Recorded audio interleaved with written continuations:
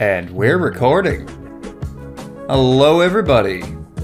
Martin, how you doing? How you doing? Hey, hello everybody out there. Well, I am doing quite well. Today is Monday. For those of you who don't know, a little peek behind the curtain so that we can show you just how we're doing today. So today is Monday. I am on winter break. Woo! Woo! From teaching. Yes. And let's see, what did I do today? I got some writing done. Well, here's what I've been doing a lot. I've been on the couch, but I've been productive. I've been on the couch watching the DVR and working on other things like grading, planning, writing, and getting stuff ready for our YouTube channel. One of the things I'm struggling with right now is finding an image, a thumbnail. So what I've been doing is just reading about thumbnails, various web pages, what should they look like, etc. How did it attract eyeballs? Because man, our audio is great, excellent, entertaining, but it's attracting those eyeballs that's going to take us to that next level.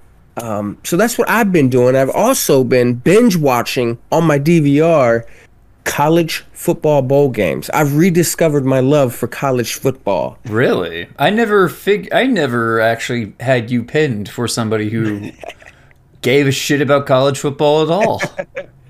Well, I actually gave up on it over the last couple of years because I don't know why, because maybe I was just too busy with school. But I'll tell you what, man, it's great to just have your laptop in front of you working on stuff and just having the college football on.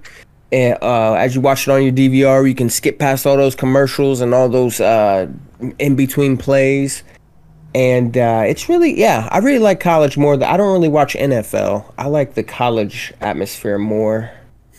What's the difference between, I mean, atmosphere-wise? I know the difference between college football and fucking NFL, but it sounds like you're talking about something very different. Oh, yeah, I'm talking about, in my opinion, in college football, it seems like there's more pride, more hunger. In the NFL, it's just, we got our money. Let's just play. Yeah. Forget about it. But in college, it's people are fighting to get to that next level. There seems to be more hunger. There seems to be more pride. There seems to be more school spirit. For example, I just watched a DVR viewing of the Celebration Bowl between South Carolina State versus Jackson State, and that is considered the national championship of the HBCUs, and that was one heck of an environment, I tell you. Woo! Interesting. And HBCUs have a long history too. Have a long, illustrious history of football, and that was an intense game, even though it was a blowout. But you could tell the atmosphere. There was a lot of pride going around. There was a lot of school spirit, so to speak. And I'm not one for pep rallies or any of that bull crap. Mm-hmm. But I definitely do appreciate the pride in just school, academics, and stuff like that. I mean, I can see where you're coming from on one end. I'm a little confused, maybe what you mean on the academics pride. I don't think these motherfuckers are like filling up, like a union building, chanting like Ohio State slogans, for example, fucking drunk off their asses because our academics. Well, admittedly, I think a lot of the fans of the major teams give the teams a bad name, like, for example, Ohio State or Michigan. Oh yeah. But one thing I discovered too, in just researching previous seasons on Wikipedia, is most of the players really don't go to the NFL. So a lot of them actually do stay and get degrees and do other things, which which broke the stereotype I had in my mind. Wasn't that Like what? for example, oh, I'm Was sorry. I was gonna say? Wasn't that what Chase Young did? Like, yeah, OSU player. Let's see. He was a defensive end. Oh, I'm not sure. Let me see, because I think he was studying criminal justice while he was still in school. Oh no, wait, no, never mind. He's playing for a Washington football team. Scratch that. he actually did go on. I mean, he got a degree, but he went on to he went pro. But quite honestly, too, especially on the major these major football programs, I don't see how they can do academics and football. It seems like football is like the only reason that they're there because it's the majority of their time at that elite level like that. I don't see how they do it. I really don't. Yeah, that's completely fucking beyond me. Like, Yeah. maybe it's easier if you don't have to worry about working like a job or something while you're doing this. Yeah. Because, I mean, if you're on like a football scholarship, then you're pretty much covered pretty decently well, I think. Well, and also, have you heard of the name, image, likeness deals? Nope. Oh yeah, so it's actually relatively new. Let me show you. So this is huge in the NCAA world, not just football, but college athletes, where they can actually start to make money off of their name, image, and likeness. Yeah. Because think about is it billions the NCAA makes, especially from like college basketball and college football? Probably millions at least. Millions at the very fucking least. Well, I'd say hundreds of millions, man. Oh, easily, yeah. Whew. And honestly, too, I'm not real sure about every little detail of the name, image, likeness deals. I think there are some pros and there are some cons, but I think it's really strange to me because I used to be the type of person that says, "Oh, F you, man, you're there to get a degree," but the pressure put on those athletes, especially in college football, the pressure is like at the bottom of the ocean put on these people. I wouldn't want to risk injuring myself and missing millions of dollars playing in, for example, a professional league. So I'm kind of split on it. It says here that from Fortune.com that college football generates more than $4 billion in annual revenue for the 65 universities making up the Power Five, whatever the fuck that is. Oh my gosh! Whoa! Look at this, man. I'm gonna send you something right now. This is woo! Holy mackerel! Look at this.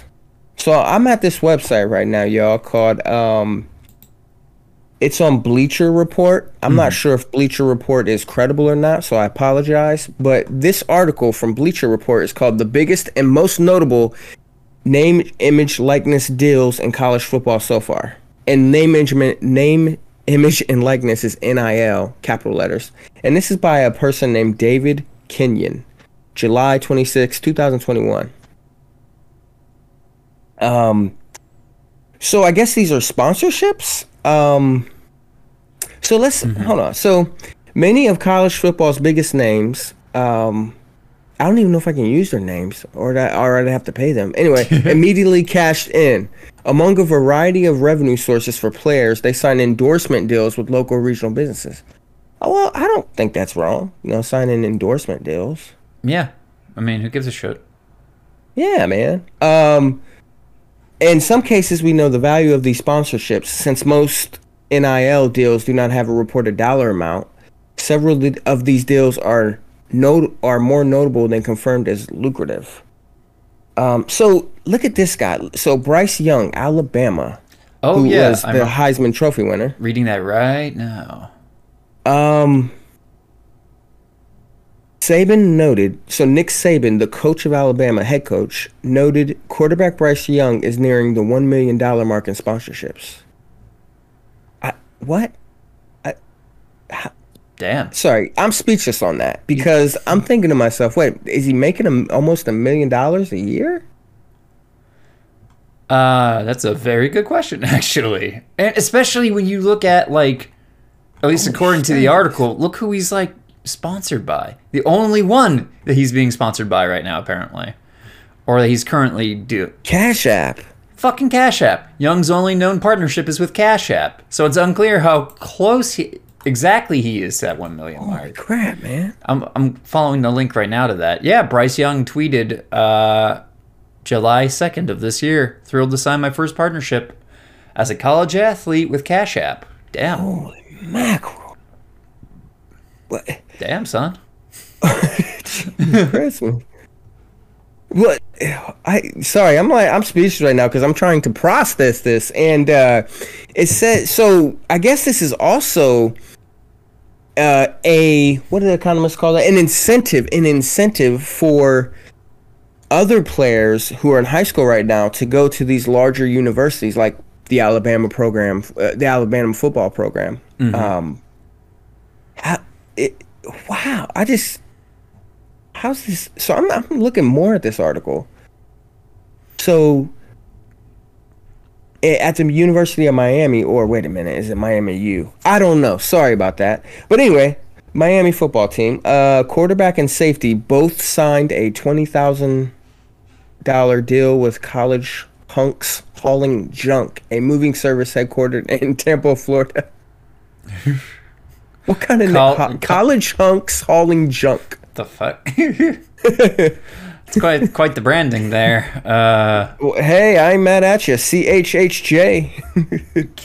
Yeah, no kidding.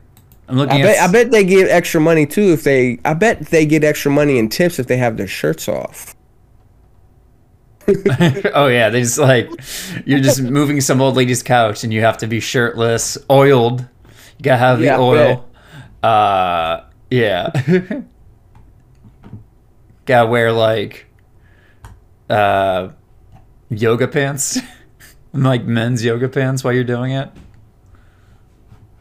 What else do we have here? Look down here at Miami Hurricanes football. Gary Furman of Rivals, I guess that's another source, reported all of Miami's scholarship players can receive $500 a month to endorse American Top Team, a nationwide chain of MMA training gyms. If every player opts in, the total sponsorship could cost would be $540,000. So what does that mean endorse though? Do they have to go to American Top Team events? Do they have to wear American Top Team on their jersey? I don't know. Are they just gonna start branding, college athletes like they fucking brand NASCAR cars? Yeah, the uniforms we all brightly colored like boxing trunks. It's you can't even see the fucking color of the car anymore because there's just so many fucking little logos and shit slapped onto it. It's you can barely make out the number. So it's you got one guy, he's sponsored by Red Bull, he's sponsored by Pennzoil, he's sponsored by Jiffy Lube, he's sponsored by United Dairy Farmers, he's also sponsored by DuPont, he's sponsored by Tesla. And you got another guy in the fucking team, he's just he's only got one sponsor, and it's Rage Shadow Legends or some shit. Or he cuts a promo when they ask him after the game. Well, first I want to give thanks to American Top Team. Go to their MMA gyms or whatever, and then he gets money that way. I don't know. I'm torn on this, man. I really am torn on this. I'm glad these young guys are making money because they are putting their bodies at risk, so I'm glad they're doing that. Football can fucking permanently fuck you up. Yeah. Yeah, oh yeah. And I'm glad they're making money because they're the ones putting their body on the risk. At the same time, though, I don't like how much we invest into professional sports or even college level sports now. Yeah. This is ridiculous, man. You want to know a secret? What? It's about Ohio State. Oh yeah, man, go ahead. So I actually learned this when I was a student, and a professor told me all about it. Specifically, the College of Arts and Sciences at The Ohio State University runs on debt. And not only that, the money that the Ohio State Buckeyes makes does not actually go back to the school. The Ohio State Buckeyes is treated as its own separate business. What? So Sorry, this is like revelatory to me. What? yeah, none of the money the Buckeyes make actually goes into funding the school, any of the schools. It just stays in the football program? Yeah. It's treated as its own business with its own budget, its own, like, coffers, if you will. Yeah. That was a shock to me, too. So I'm looking up stuff right now when you're saying that. So another BleacherReport.com. So hopefully they're reliable. If they're not, I apologize. I'm not really sure about sports reporting. Yeah. According to Ryan Brewer via Beaton, whatever Beaton is, an associate professor of finance at Indiana University, Purdue University, the Ohio State football program is currently worth $946.6 million, edging out Texas, Michigan, Notre Dame, and Crimson Tide. I'm not sure how they calculate that. And according to OhioStateBuckeyes.com, how much money does the Ohio State football program make? Last season, Ohio State's football program generated about $57 million in revenue. I'm not sure what they're referring to as last season, though. I'm on a different article on the same website, OhioStateBuckeyes.com, talking about inside college sports' biggest money machine. Oh, yeah. That's what came up with me, too. Yeah. Wait, why the fuck is there no year? Like, there's no author or year attached to this post. It's just kind of, here you go. Wall Street Journal Online, it says. No, links or nothing. Damn. And it says John Weinbach on Ohio State's record-breaking budget.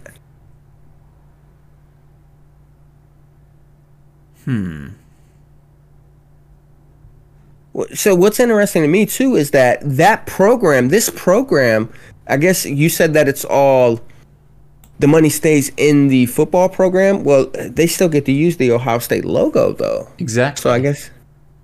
Yep.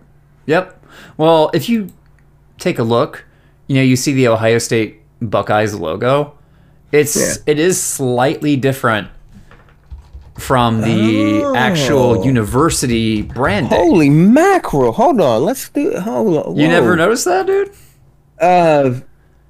It's not, because when you look at, Ohio State's website, yeah, you just get that. See that. You get usually the red, just the red blocky O. But but the football team has a completely different logo. Not completely, but oh my god. Yeah, has Ohio State written right across the O, and it's got the white outline. Separate branding. Oh yeah. That's why you will never see the exact same branding on Ohio State. Oh. Merchandise.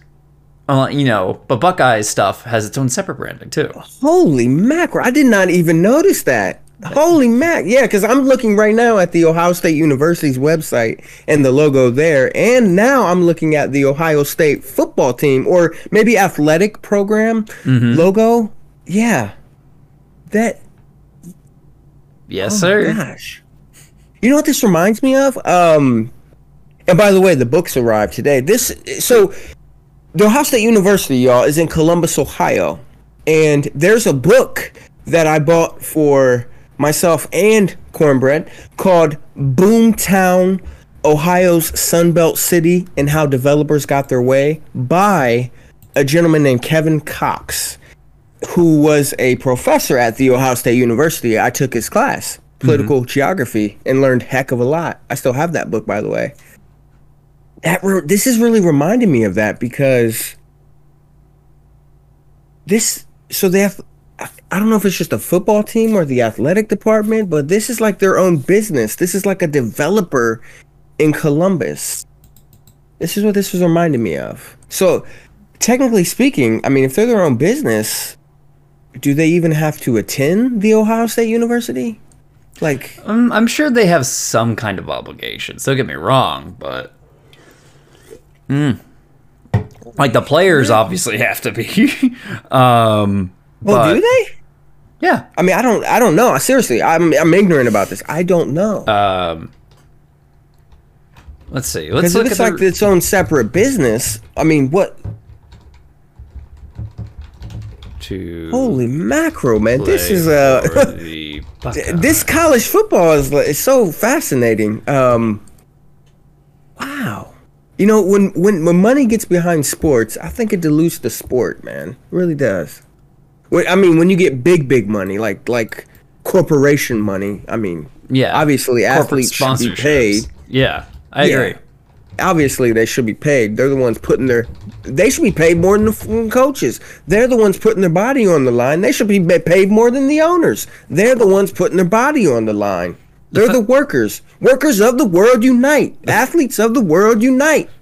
The fact that like someone can own a fucking sports team is beyond. Oh yeah, it's fucking. It makes less sense than fucking NFTs do to me. You know, like I can get at least conceptually what an NFT is, but when you're like, yeah, when someone can buy and sell and trade a sports team, like it's so weird.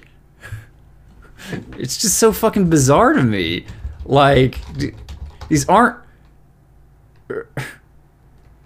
I mean, it's exploitation. Mm-hmm. Yeah. I mean, think about it. I've heard that college football. Do you remember somebody saying college football is like modern day slavery before these NIL deal? Oh, I've heard that I've heard that all the time, man. Yeah. Yeah.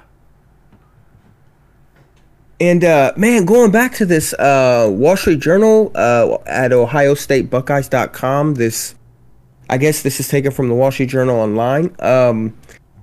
This article also goes into foreclosures and poverty.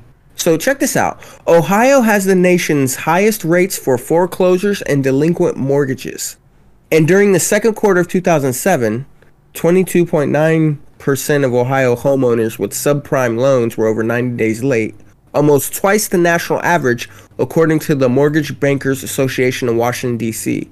So I guess this is a relatively older article. Like I said, we don't really see a time when this was written on here. That makes sense, though, that Ohio would have been hit the hardest during one of the states hit the hardest, one of them, during the mortgage crisis of 2008 to 2010. Yeah. Because Columbus is a booming city. Growing city.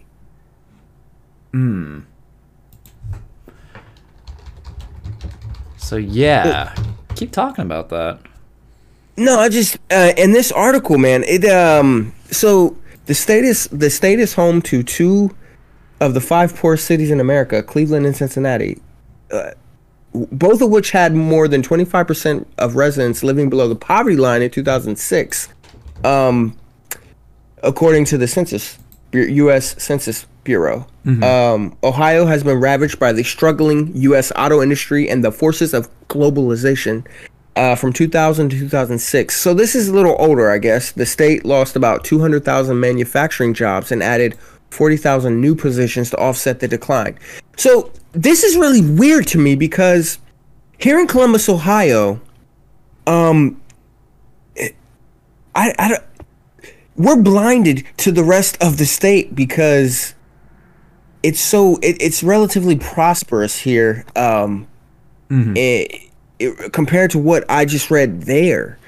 From 2002 to 2005, the Ohio legislature decreased annual support for the state's universities. In response, holy crap, that's when I was going there. OSU instituted its highest annual tuition increases in nearly 40 years, boosting rates nearly 60% from 2002 to 2006. 2006 was my sophomore year there. Holy crap.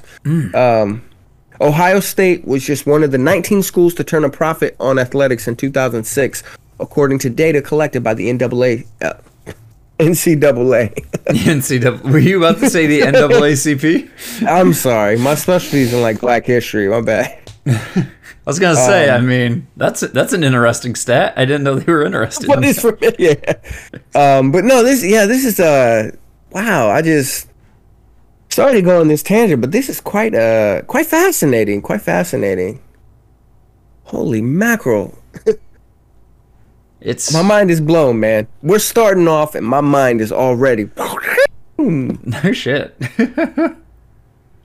Oh boy. How about you, man? Any other, I guess, closing comments for this article, for this subject, I guess? I really don't have any. Yeah, I mean, football is college football is big business, but pretty much like any big business, only a handful of people like are relatively successful in it. You know what I mean? Yeah.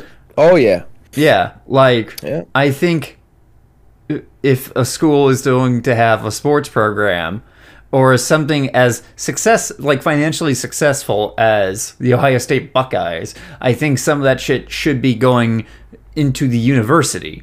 Like, no question. Oh yeah. Either helping pay salaries or development or fucking something, funding programs. Hell yeah. Like a university, in my opinion, should be education first. No, yeah. And the football team, and if it's winning, right, that's going to bring more people to. I'm not talking about athletes, but just more people to your school. Yeah, it brings clout. Like, And you want to know something that's cool? Speaking of which, and yeah, I'm saying something good about Michigan. Look here in the chat. So this is an article from sportingnews.com. Jim Harbaugh plans to give his bonus money to Michigan athletic AD, what is AD, staffers who have pay cuts. So all the bonuses that these coaches get, especially at these top schools, when they have a winning season or when they go to a bowl game or when they win the conference championship, they get bonuses. yeah. So Michigan head coach Jim Harbaugh has decided to give his bonus money back to the staff members of the Michigan Athletic Department who suffered pay cuts. I mean, that's cool, but it's still, like you said, going back into the athletic department. It's like he shouldn't have to. He shouldn't have to fucking do that, bro. Well, and fuck? and it says here, Michigan. And is this Michigan University or the state? I'm not sure. Michigan announced 5 to 10% pay cuts for its athletic department staffers in 2020 when the pandemic hit. So yeah, I'm not sure if they mean like the university, Michigan U of M, or Michigan the state. I'm not sure. Well, it's the Wolverines, so I don't fucking know. Oh man, do you remember that what I sent you yesterday? Speaking of the Wolverines, Michigan University of Michigan is who they're talking about. But did you send me something yesterday about Wolverines? Oh, it was that bilingual newspaper. Oh yeah, it was really weird. I'm like, who? I'm not sure who translated this or who wrote this article, but they Google translated the English.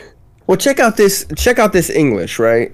And I'm not making fun of anybody, English is a second language, but what I found interesting about this is that the Spanish said the same thing as the English. So I'm not sure, like, what came first, the chicken or the egg. But check out this English here. Another standout was undoubtedly Cade McNamara, who, despite being intercepted once and failing to pass for a touchdown, managed 159 yards and was a very reliable supplier of balls. I honestly, I'm not making fun of anybody because this is awesome. I want people to write more like this about football. Fucking supplier balls, and that's from El Sol de the newspaper. That was from El Sol de Ohio. Is that it? Yeah, and also too, like I was also trying because it's bilingual. So for me, I'm trying to learn Spanish. So I love like reading different languages, and I love reading. Yeah. This was like the only article in which the English and the Spanish was like, what's happening here? What's going on here? But look at this one too. Michigan sent a message within the classified teams. What? The classified teams? I have no idea what that means. He got the upset by defeating Ohio State 42-27. Okay. So he got the upset. The one guy got the upset. So Michigan sent a message within the classified teams. He got the upset. What? So, this is awesome. I really wish people would talk more about football like this, so there wouldn't be such like a fetishes. Oh my gosh, here we go again. I can't say that word. A fetishization. Did I say that right? Of football in this country. Yeah, you could say fetishization, I guess. That works. And look at the next. Hassan Haskins was the most important man in Michigan, the running back. So I guess. So I'd like that actually. I was reading that like, what the hell? It's very direct. It's no nonsense. Get straight to the fucking point. Right then and there.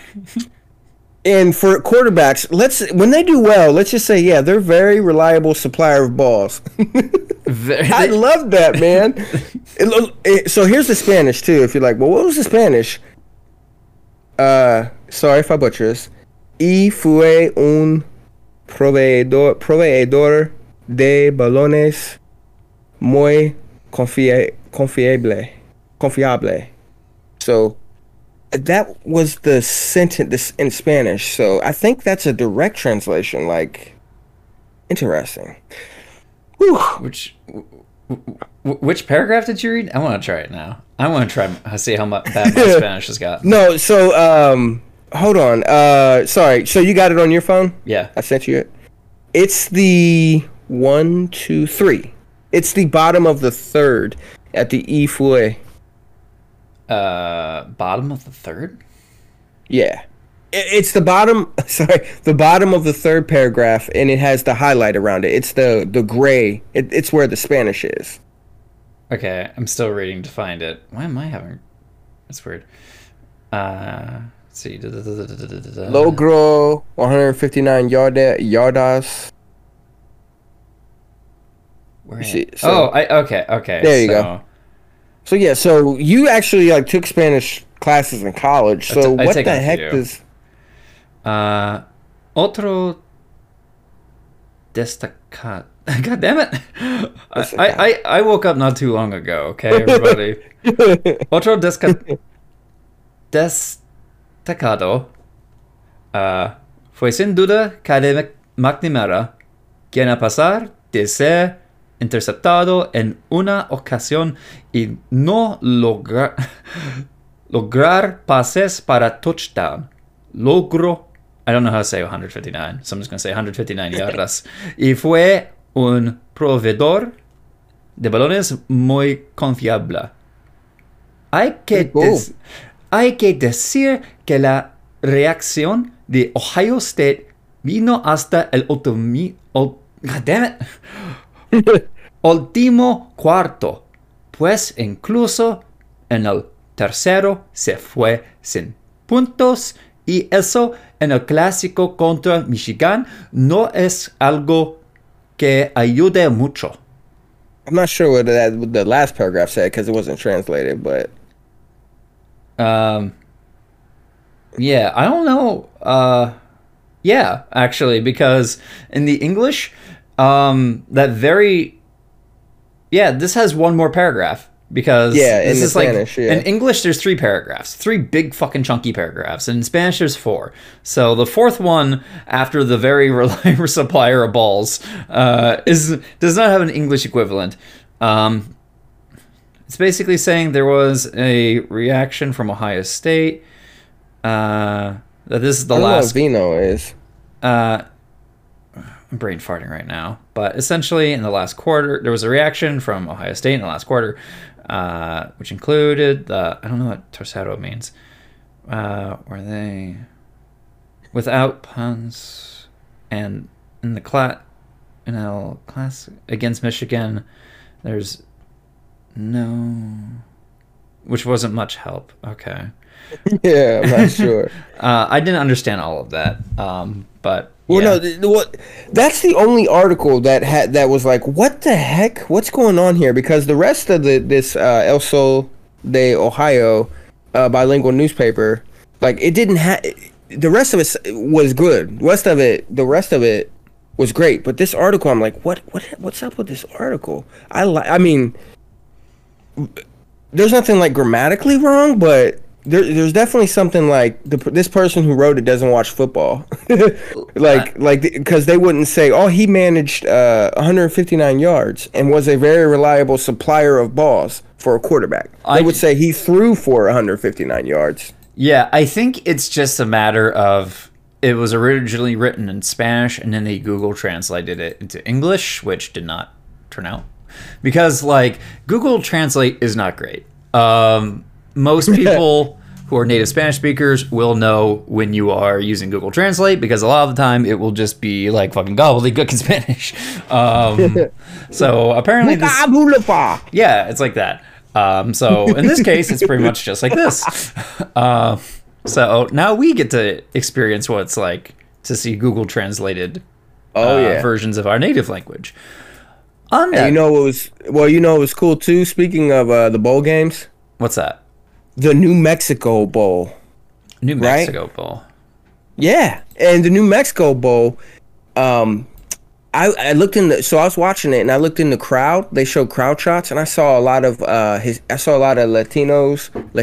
in there. I saw a lot of indigenous people in there. I'm like, oh man, this is pretty cool.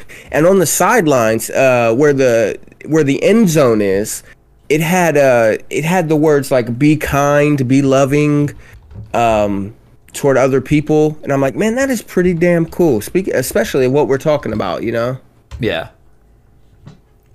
Let's see. But, whew, I don't know shit about the New Mexico Bowl.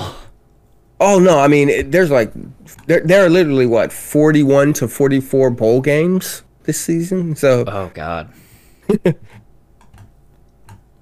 Wow. So, on the topic of Latino-related news, this caught my attention yesterday, and I think it's just neat. So, I don't know if No, I know nothing about it, brother. All right. So, I've posted a couple of them in the chat if you scroll up. So, I got it. I'm on them. So, got two articles here. One from Associated Press and the other from Al Jazeera. So, Gabriel Boric, I think his last name is Boric. Doesn't sound like a very Spanish last name, but I could be wrong. So, Gabriel Boric wins Chile's presidential election. So, you might be wondering, if you're not Chilean, who the fuck is Gabriel Boric? You know what? Yeah, I don't know. I'm going to fucking go to a YouTube video just to see what his name is pronounced. It would be Boric? It could be Boric. Forbes breaking news. Oh, this is State Department shit. I don't give a shit about that. I just want to hear this guy's name pronounced, and that's it. Al Jazeera English? Maybe you can hook me up, buddy. The sound of euphoria overwhelmed the streets of central Santiago. These dudes are... Tens of thousands of jubilant supporters of Gabriel Boric. What? Gabriel Boric. Okay. Boric? Yeah, Gabriel Boric. Oh, okay. Yeah. Thanks, Al Jazeera. Huh. Okay. So, Boric. Yeah, so Gabriel Boric recently won, a couple nights ago, the presidential election in Chile, which makes him the youngest president-elect in Chile's history. So, I'm looking at the Al Jazeera one right now. A left-wing legislator who rose to prominence during anti-government protests in Chile has been elected the country's next president, with almost 99% of polling stations reporting. Damn, can you fucking imagine getting that? Getting that kind of turnout? Shoot. Oh, wait. Wait. Oh, no, I don't think that's... Oh, no, wait, I just you're think right, that's you're right. Yeah. I read that wrong. Whoopsies. That's not what I'm thinking of. Sorry. Brain farted. Yeah, it's vaccine booster brain fog, but get your damn vaccines. So that said, yeah, with almost 99% of polling stations reporting, Gabriel Boric won 56% of the votes, compared with 44% for his conservative opponent, Jose Antonio Cast. In a model of civility that broke from the polarizing rhetoric of the campaign, Cast immediately recognized defeat, tweeting a photo of himself on the phone with his opponent, congratulating him on his grand triumph. Well, I wonder what that feels like, because we in the United States of America don't get that. Yeah. At 35, Boric is set to become Chile's youngest ever president. Fucking imagine being president at 35. Holy shit. Like, ain't you like 36? Hey, come on, man. I'm going to quote Cary Grant from The Bishop's Wife. The only people that are old are people that were born old to begin with, you old fart. I'm not calling you old. I'm just saying, because you're pretty much on the same age with this dude. Can you imagine being president? At that... No, I mean, I'm a loser. No. You're not. Don't say that.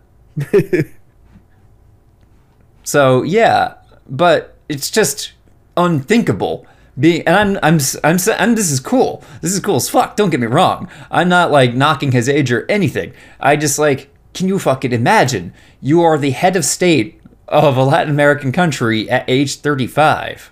That's fucking crazy. Yeah, man. Well, that's the oldest you can be in the Constitution for the United States. I mean, the youngest you can be. So. I thought it was 40 to be president. I could be wrong. No, 35. Really? It's 25 for a congressperson. You could so run 35. You could fucking run to be president. Shit. Yeah. President Martin Perfecto. The genius of love. So, who is Gabriel Boric? He studied in the Faculty of Law at the University of Chile and was president of the University of Chile Student Federation in 2012. I'm not reading from the Al Jazeera article, I'm reading from like Wikipedia. As a student rep, he became one of the leading figures of the 2011 to 2013 Chilean student protests. Boric was elected 2 times to the Chamber of Deputies, representing these, Magallanes and Antarctic District. What? And Antarctic? What? Am I reading that right? Oh, no. That's literally Antarctic because where it's at. Yeah, makes sense. Oh, wow. Literally, like, the southernmost part of the country and, like, a little bit where it actually goes into Antarctica. Are there Chileans living in Antarctica? No way. No wait a minute. It's at the bottom of the... Hold on. Maybe. Literally at the bottom of the continent, dude. Yeah. Well, I mean, Chile does go all the way down to the end of South America, right? Yeah, and that shit gets cold. Oh my goodness! It gets I can imagine, super, man. super cold. I'm curious why there's like some weird little overlap where there's like some little border things drawn on Antarctica. I'm like, what? Oh, well, that's interesting. Yeah. So he was elected twice to the Chamber of Deputies representing the Magallanes and Antarctic District. First as an independent candidate in 2013, and then in 2017 as part of the Broad Front, a leftist coalition he created with several other parties. So during the 2019 civil unrest in Chile, Boric was one of the politicians negotiating the agreement that paved the way for a referendum to change the constitution. 2021, he was selected as the presidential candidate of the Apruebo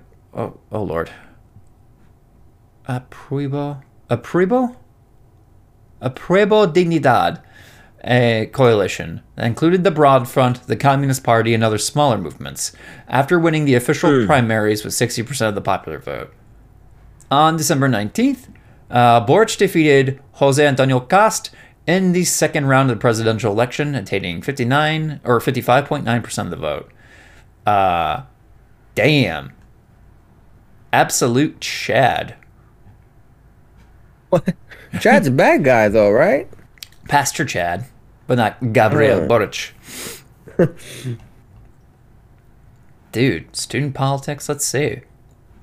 Born in Punta Arenas in 1986, he's the son of Luis Boric, a chemical engineer of Croatian descent, who has been a government employee of the Empresa Nacional del Petróleo. God damn. I can't speak any Spanish today, I'm sorry. For more than 40 years. And Maria Soledad Font Aguilera of Catalan descent. Okay, cool. So, damn. What I like, too, about this is the history. Oh, like yeah. in the AP article that I'm reading, It says that Boric's government is likely to be closely watched throughout Latin America, where Chile has long been a harbinger of regional trends. And check this out. Here's some of the history. Chile was the first country in Latin America to break with the U.S. dominance during the Cold War and pursue socialism with the election of Salvador Allende? Did I say that right? Salvador Allende. Yeah, in 1970. Mm-hmm. It then reversed course a few years later when Pinochet? Yeah, Augusto Pinochet. Pinochet's coup ushered in a period of right-wing military rule that quickly launched a free market experiment throughout the region. Woo! So I like that Cold War history, which forms a background to this. Because, man, every time people say, man, socialism doesn't work, communism, well, I wonder why. Yeah, because you did say earlier in that article that Chile is going to be the center of a lot of attention. I wonder who in particular is going to be paying a lot of attention. Yeah. Anybody ever heard of Monroe Doctrine or the Roosevelt Corollary? Yeah, I'm sure. Like, as glad as I am about this news, like, my butthole's puckering a little bit. I'm like, yeah. Democratically elected leftist politician, huh? Ooh, yeah. Latin America, Ouch. huh? Boy. Oof. And when we say leftist, y'all, here's a big, huge problem with the majority. Maybe the majority of the United States of Americans, citizens. Mm-hmm. When we say left, we're not referring to the Democrats. Because when any of these right-wing grifters, for example, say the left, the left believe this, they're not referring to left, they're referring to Democrats. But when we say left, when an actual leftist says left, they're referring to this kind of stuff. Yeah. What are they referring to? Because you actually are making a video about this on YouTube. Am I? What? Wait, I thought you. Oh, maybe that was somebody else I know. But what are they? Oh, so I did. A long ass time ago, I actually did make a YouTube video explaining the difference between, left and, Democrats, liberalism. Yeah. I mean, the Democrat Party establishment is more conservative than not. Yeah, like there are liberals and such, and social democrats who are left leaning. That is a thing, but they're not, in the normative sense of the word, who we're talking about. But it's also not the same group of people right-wingers are talking about, which is fucking anyone like a point left to them, So, yeah. I'm going to read a little bit more from this article here on Al Jazeera. So, Boric, who will take office in March, has tapped into public anger at Chile's market-oriented economic model, widely considered to have helped drive decades of rapid economic growth, but stoking inequality. That's pretty much every fucking country with markets are technically good at driving economic growth, but economic growth in of itself does not necessarily mean higher quality of life or social equality. In fact, if you want to see a perfect example of this, that's not the United States, you can look at China, right? So China basically has, for the most part, done a lot to raise the overall wealth of the country, right, compared to other states. But there is huge, just like in the United States, there's still huge economic inequality within China. So there's inequality between countries, and there's inequality within countries. And countries usually that do follow this market economic model, like Chile, typically do experience economic growth, but suffer from widening economic inequality. So Chile, well, in those countries that choose not to follow this market economy, they get huge pressure from the super countries that choose to follow the market economy, the quote unquote free market economy. Right, right. Like, traditionally, the only thing that has been able to actually, like, somewhat deal with inequality or to stifle growing inequality is usually, like welfare states like Denmark and Sweden and shit like that. Now, granted, I mean, there's still significant economic inequality in those countries, but it's not to the same degree as like the United States or Chile, which traditionally have not implemented the same kind of programs of wealth distribution, for example. So, yeah, reading from the article again, let's see here. So, the imbalance sparked widespread angry social uprisings in 2019 in Chile, lighting the fuse for the political rise of the progressive left and the redrafting of the country's dictatorship-era constitution. Al Jazeera's Lucia Newman, reporting from the Chilean capital, said the mood in Santiago was euphoric. Boric is promising to be a president for all Chileans, including those who have opposed his vision for the Chilean future, she said.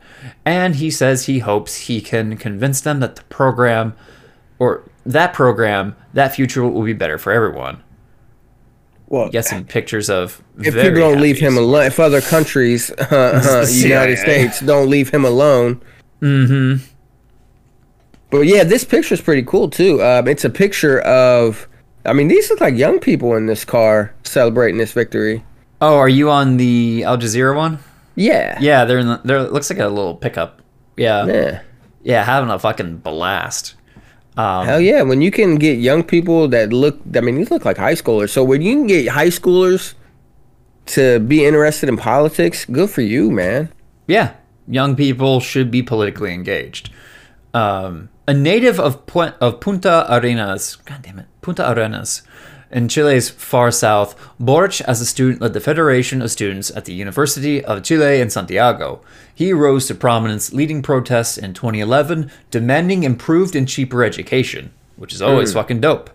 By 2014, still in his 20s, he had joined the National Congress as a lower house legislator, representing Chile's vast and sparsely populated southernmost region of Magallanes. That's what you're probably referring to then. Yeah, where it's like... You talked about Antarctica. Yeah, right on the very bottom of the continent. On the campaign trail this year, he promised to, quote, bury, unquote, the neoliberal economic model. Yeah, bury that shit under the prison. Bury that shit alive, man.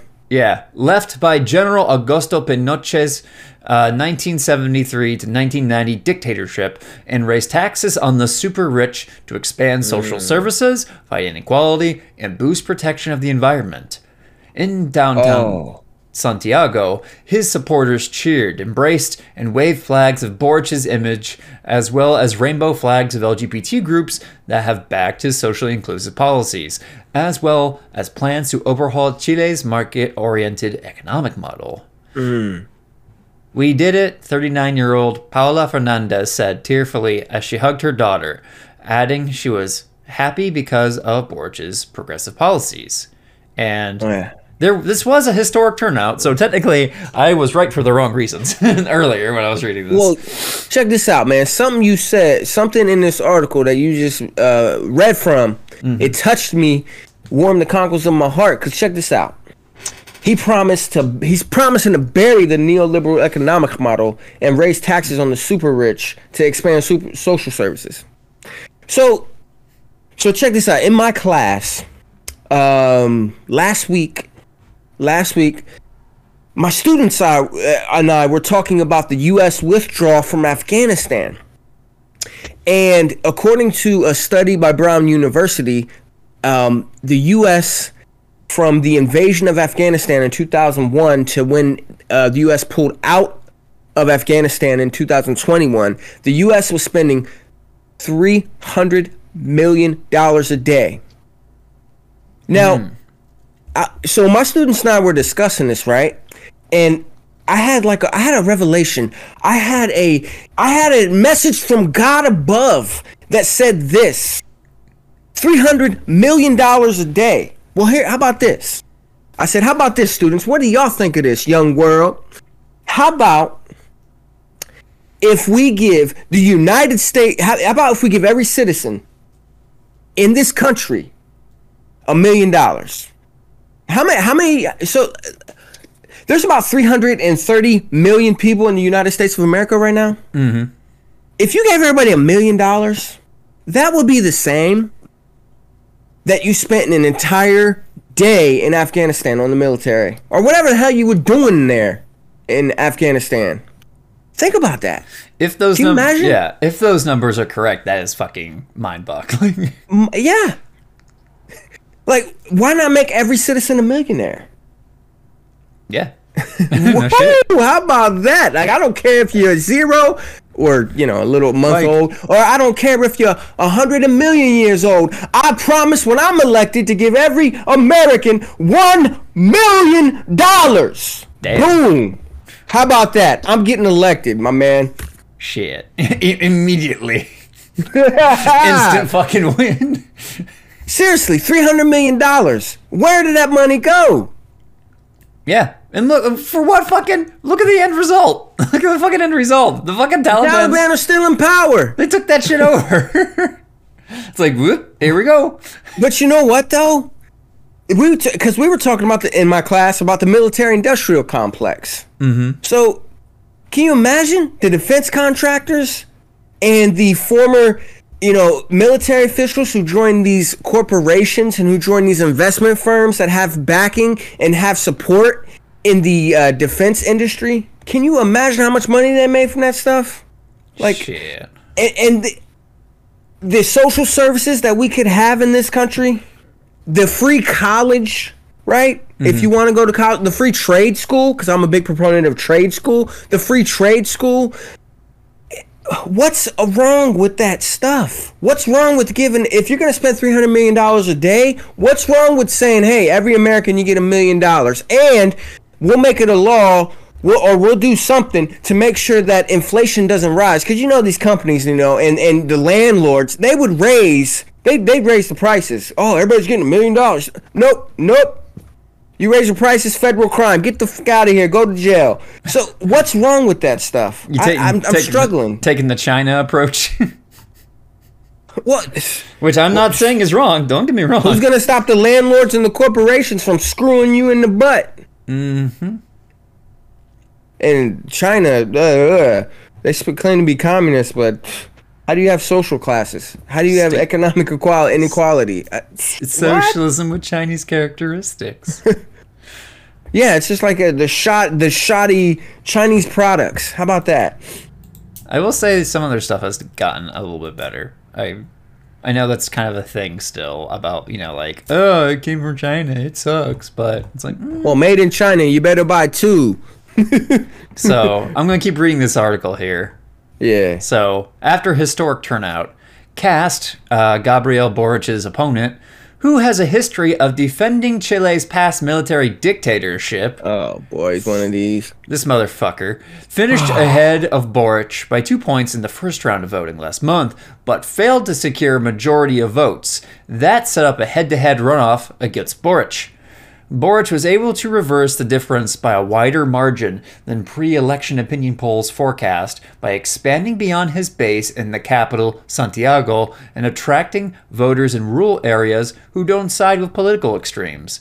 For example, in the northern region of, Antofagasta, where he finished third in the first round of voting, he trounced Cast by almost 20 points.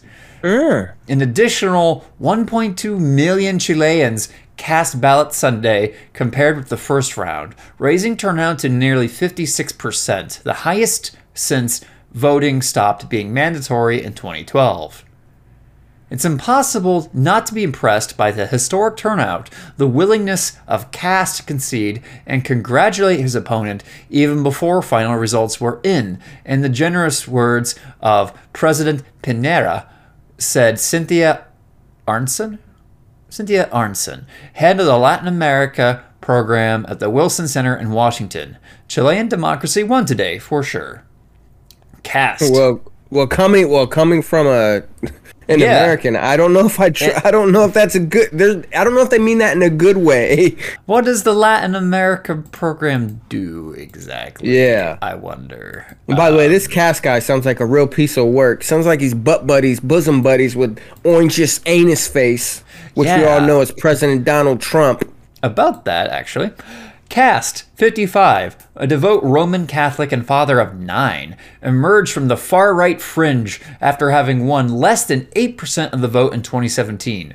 An admirer of Brazil's far-right president Jair Bolsonaro, he rose steadily in the polls, this time with a divisive discourse emphasizing conservative family values and playing on Chileans' fears that a surge in migration from Haiti and Venezuela is driving crime. Oh my God. This Guy is this fucking- a Chilean Orange's Anus Face. Yeah, this fucking pig. As a legislator, he has a record of attacking Chile's LGBTQ community and advocating more restrictive abortion laws. Oh my God. He's also accused outgoing President Sebastián Piñera, a fellow conservative, of betraying the economic legacy of General Augusto Pinochet, the country's former military leader. Cast's brother, Miguel, was one of Pinochet's top advisors. This motherfucker is connected by several degrees to fucking Augusto Pinochet. What? Who would vote this guy in? Well, look what happened here in the United States of America. I can't talk. Sorry. That can happen in any fucking country. Yep. So, Al Jazeera's Alessandro Rampieri, reporting from Cast's campaign headquarters in Santiago, said the conservative legislator had been very generous in his concession. Okay. He met Gabriel Boric, recognizing his victory, saying that everyone needs to respect the voice of the majority of the Chileans that decided to vote in favor of Boric, said Rampieri. And then Cast immediately started sucking Boric's big dick. Well, hold on. I saw so in the AP article. Check this out. This is going to blow your socks off. In recent days, both candidates had tried to veer toward the center. Check this out. Oh. Guess what this Cast guy said? Or Cost, whatever you say. I'm not an extremist. I don't feel far right. Cost proclaimed in the final stretch, even as he was dogged by revelations that his German-born father had been a card-carrying member of Adolf Hitler's Nazi Party. I beg your fucking pardon? I beg your fucking pardon. I don't feel far right. I don't feel anti-Semitic. Can you repeat that one more time just to make sure I heard that right? So, quote, I'm not an extremist. I don't feel far right, unquote, Cast proclaimed in the final stretch, even as he was dogged by revelations that his German-born father had been a card-carrying member of Adolf Hitler's Nazi Party. Whoa! Fucking wow! Wow! I wonder what he taught his son. There's a whole article about this too. That the AP article links. Father's Nazi past haunts Chilean presidential frontrunner. Holy mackerel! Michael Cast. Oh boy. Yeah. Perino. Oh my gosh. Woo! So we have a son of a Nazi. On the one hand, I feel like if there's ever a situation that describes this, I feel like this was literally a matter of socialism versus barbarism at this point. Jesus. Well, to be fair though, maybe this Cost guy didn't support his father, because I mean, who knows? I think, yeah. We can all say our fathers did some dirty shit in the past, but if my father was a Nazi, I'd fucking kill him. If my father were a Nazi, the last thing I would want to do is identify with the far right. Oh yes, yes. I think that's a bad look, man. Yeah. And this guy's views already fucking suck if he's like ass kissing Augusto Pinochet, you know? Like, wow. This has been a very polarized election. It comes now after years of often violent protests in the country. It was the first time in 3 decades that the two candidates who offered such a starkly different view of the future of the country confronted each other in a country that is known for its stability of its politics and economic views. Analysts say Boric's victory was likely to be tempered by a divided Congress. Boris van der Spek, editor-in-chief of Chile Today, said he expected to see a standoff between the right and the left in Chile. Oh yeah, don't think the fight's over there. The fact that Kast has lost does not mean he's completely gone from the political stage. The fact is, his right-wing party has gained a tremendous presence in the parliamentary elections. His front has 50 seats in the parliament and also in the Senate. They are a force to reckon with. And while Kast lost the election, turnout was so high that he became the 6th most voted for candidate in Chile, Van der Speck told Al Jazeera. Boric will still have to seek dialogue with the right-wing opposition as of March to be able to complete his political program. And it is unlikely that he will be able to fulfill his entire program. It's too ambitious, and his leftist program will be a moderate one in the end. Well, I am going to remain hopeful, despite the dangers in doing so. I mean, this reminds me too of Orange's Anus face. You know, he's not away. I mean, Orange's Anus face should be ostracized, kicked out of the country, ostracized, just like what they did in ancient Greece. Or I should say in ancient Athens. Ancient Athens. Are we going to start casting the ostracismo? Yes, but here's the thing. In our country, every Republican who is not repugnant should immediately disassociate themselves with Orange's Anus face. If not, you're ostracized too, pal. I'm going to say I wouldn't mind, actually. So, to bring a little context of what we're talking about, ostracism was a procedure in ancient democratic Athens in which any citizen could be expelled from the city-state of Athens for 10 years. Hell yeah, that's awesome. While some instances clearly express popular anger at the citizen, ostracism was often used preemptively. It was used as a way of neutralizing someone thought to be a threat to the state or potential tyrant through, in many cases, popular opinion, often informed the choice regardless. The word ostracism continues to be used for, social shunning and all that bullshit. So I just had an idea, kind of random thing. So, for the remaining hour, do you want to kind of keep talking about current event stuff?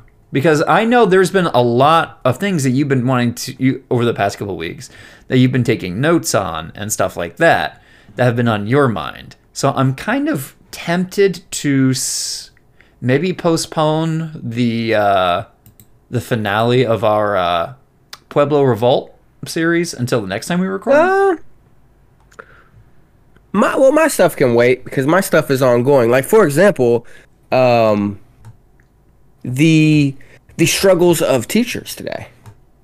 Like, that stuff's ongoing. So I guess we could save that. How about you, though? Did you have anything else you want to talk about? I mean, because man, I'm learning a lot right now. Like, holy crap, I didn't know anything about this. Yeah, like, I'm kind of tempted to kind of use the remaining hour to kind of keep focusing on, like, more current event stuff. You know what I mean? Let's do it, man. Yeah. Fuck it, it's our show. We've done it before. We have literally changed our mind last minute at the past. It's like, you know what, fuck it, we're going to talk about this shit instead. Yeah. So, yeah. Now, because I think it was you who actually brought up the ostracismo stuff first, was it because you watched the Natalie Wynn or the ContraPoints video about envy? Oh, no. I mean, I just knew that from my studies of the ancient Greeks. Okay. I don't know if you've actually seen her video about envy, ContraPoints, aka Natalie Wynn, but she actually talks about ostracismos. And she thought it was funny as fuck. Because and she actually says, wow, I love the ancient world because it's just so everything was just so direct. Like, she even gives the account of one guy. I don't remember this figure's name, but I think he was named Aristides. I could be wrong, but she mentioned somebody named Aristides the Just, and there was a procedure for ostracismos in one account. Aristides, that's it. Aristides, okay. And I think this is it. Let me show you the Wikipedia article I'm looking at here. But she mentions this guy named Aristides the Just of Athens. And one day, during a procedure of ostracismos, this illiterate guy comes up to him. He doesn't recognize him. And he asks if he could write down the name of a guy named Aristides the Just. And he's like, why do you want to ostracize this guy? And she says that his response was like, this guy who was illiterate was so sick of everyone calling him Aristides the Just that he wanted to vote him to be exiled from Athens for like 10 years. It's like, fuck this guy. I'm tired of this motherfucker talking this the Just. I want him exiled. Well, dude, that's amazing because that reminds me of anti-intellectualism. And how many times have I said it on here before? The United States of America is so anti-intellectual. That's why we treat our teachers like dog shit. Yeah. So, yeah, okay, so and worship celebrities. Yeah. Like, I feel like this country would sooner ostracize a teacher than it would a celebrity. Even if the celebrity did instead horrendous shit.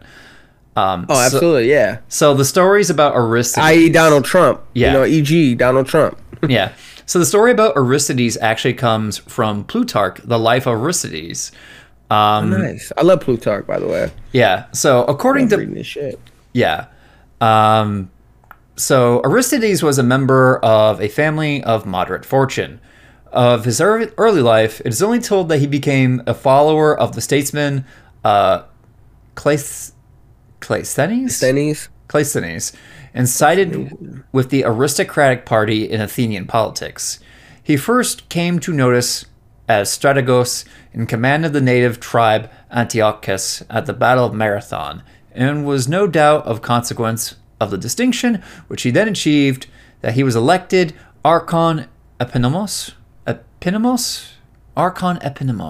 okay, for the ensuing year, which basically means like the chief magistrate of a city, I think. Yeah. Pursuing maybe close to like a consul, maybe. Pursuing a conservative policy to maintain Athens as a land power, he was one of the chief opponents of the naval policy proposed by Themistocles, the Athenian politician in general. And that would be pretty... that was wise, because Athens did lose the war to Sparta. And Sparta really had no navy to speak of.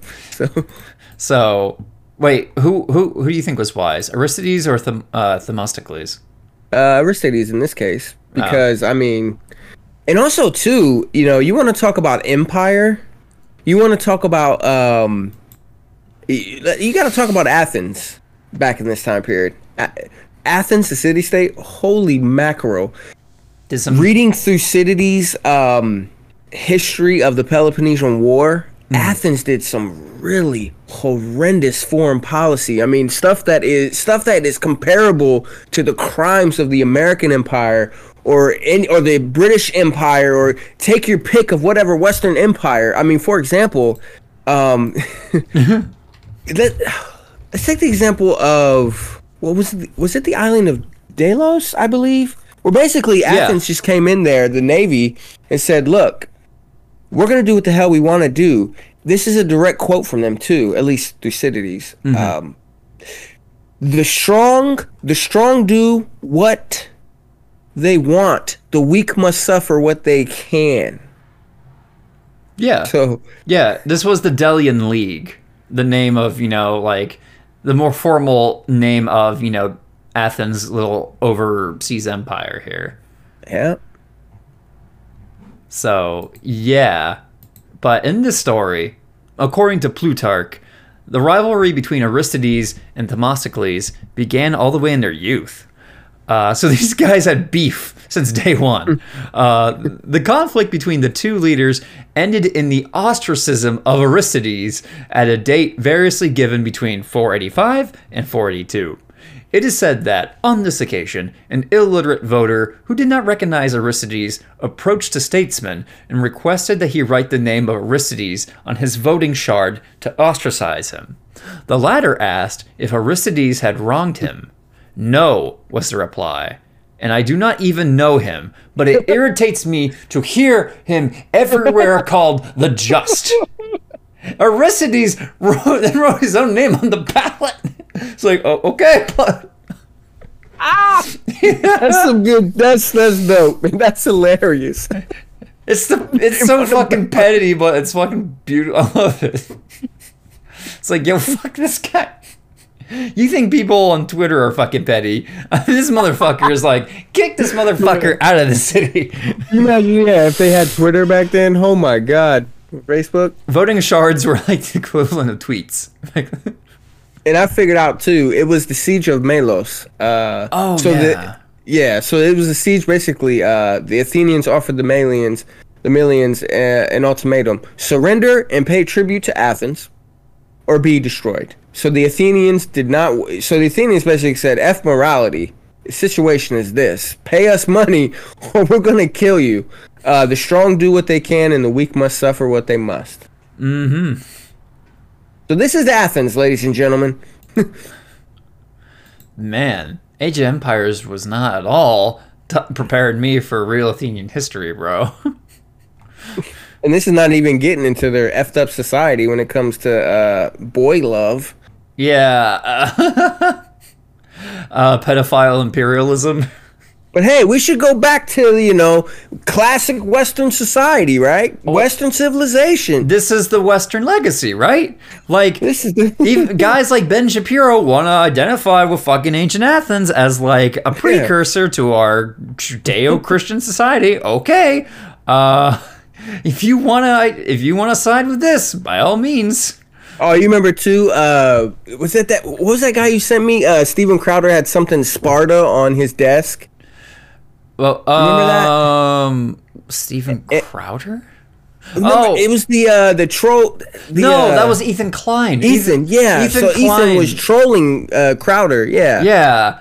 And because they were gonna have like a debate or discussion or some shit. Yeah. And then they're talking about like vaccine mandates and shit. So Crowder gives his bullshit, and then like Ethan Klein on H3 is like, Steven, did you know that the ancient Spartans practiced man-boy love? And then, like, fucking Sam Cedar shows up. Oh no, Sam Cedar, what a fucking nightmare. So I'm saying these guys want to go back to this time of ostracization and of ruthless, absolutely ruthless empire and man boy love. That's what these guys want to go back to. I mean, I'm not going to call Steven Crowder a pedophile by any stretch, but I figured if he could somehow speak the language and adapt to ancient Athens, I'm sure he'd be very happy, actually. Well, he already wears a strap-on. Yeah. I mean, don't forget slavery. Slavery was a pretty common, ubiquitous thing. Oh yeah, and only the free Athenian males could vote. Yeah, shit, he'd fucking love that.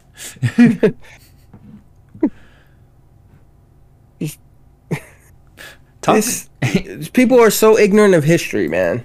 Yeah. Man, fucking cancel culture. This is like, so I had my views change a little bit on cancel culture, right? Just a little bit. So, like, I do believe cancel culture is a thing, but I don't think anybody really gets canceled, if that makes sense. I think there's only attempts to cancel people, and it makes, depending on the person, it might make their life a living hell. It just really depends on who they are. But for the most part, at the end of the day, like almost all the time, unless they're outed as like some kind of sexual predator, like Louis C.K. or some shit like that, then they end up just going back to what they were doing before the cancellation shit happened. So nobody really gets canceled. There are people who try to cancel you, but yeah, I don't think anybody really has been canceled. Unless you're like Abraham Lincoln, right? And then you get like canceled by an assassin or some shit like that. Or Like if, Mortal Kombat cancellation. yeah, or if you're Aristides the Just, and you get canceled for like 10 years. Well, it said he wrote his own name on the ballot. That's hilarious. It's like, okay, buddy. Like, he could have written fucking Themistocles' name. But he's like, no, I have to be. I'd rather get out of here. You guys are idiots. I'd be like, if I were him, I'd be like, yeah, I just write Themistocles. Like, fuck this guy. I'm not getting banished. Fuck you. I'm reading more about ostracons, the actual, like, shards being used to cast these ballots. An ostracon is a piece of pottery usually broken off from a vase or other earthenware vessel. Ostraca refers to shards or even small pieces of stone that have writing scratched to them. Usually, these are considered to have been broken off before the writing was added. Ancient people used the cheap, plentiful, and durable broken pieces of pottery around them as convenient places to place writing for a wide variety of purposes, mostly very short inscriptions, but in some cases, very long. Especially when you're trying to kick a motherfucker out of the city. It just sounds so fucking ridiculous to me. It's like you can just write a ballot just to kick a guy out for any fucking reason. It doesn't even have to be a good reason like that guy. He's just like... that sounds hilarious too. It's like, I just fucking hate Aristides being called the Just all the time. I just want him to leave forever. Well, it just shows that human nature is just, in my opinion at least, it's naturally stupid. Like, I don't even know this guy. I'm just tired of his name. And Aristides, it wasn't like he was going around and calling himself the Just. Other people were doing that. Like, dude, I'm not even calling myself that. Mm-hmm. And you want me out because other people call what? It's like, I didn't choose the name, bro. That's not my branding. It's just what everyone else called me. I don't care. Fuck you. Get out. Apparently in ancient Syracuse, there was a similar practice called pedalismos, or pedalism. Oh, God. Where in a citizen... word. It looks like it's spelled like flower petal. Oh, okay. Hold on. Where you at? Hold on. Let me show you. See if I can use my ancient Greek to help you. Help me, classical educated man. Yeah, I'm truly classically educated. I am. I have a degree in classics. You literally have like an old-fashioned liberal education. Like the same kind of shit that like Sir Thomas More would have had. Oh, yeah. Oh, okay. Oh, okay. Let's see. Following a failed coup by Tyndaretes in 454 BCE, the Syracusan assembly sought to check the power of potential tyrants and prevent future political uprisings. Consequently, the assembly turned to Athens' institution of ostracism as an example, adopting and adapting the system for their own use. Thus, the assembly established their own system known as petalism.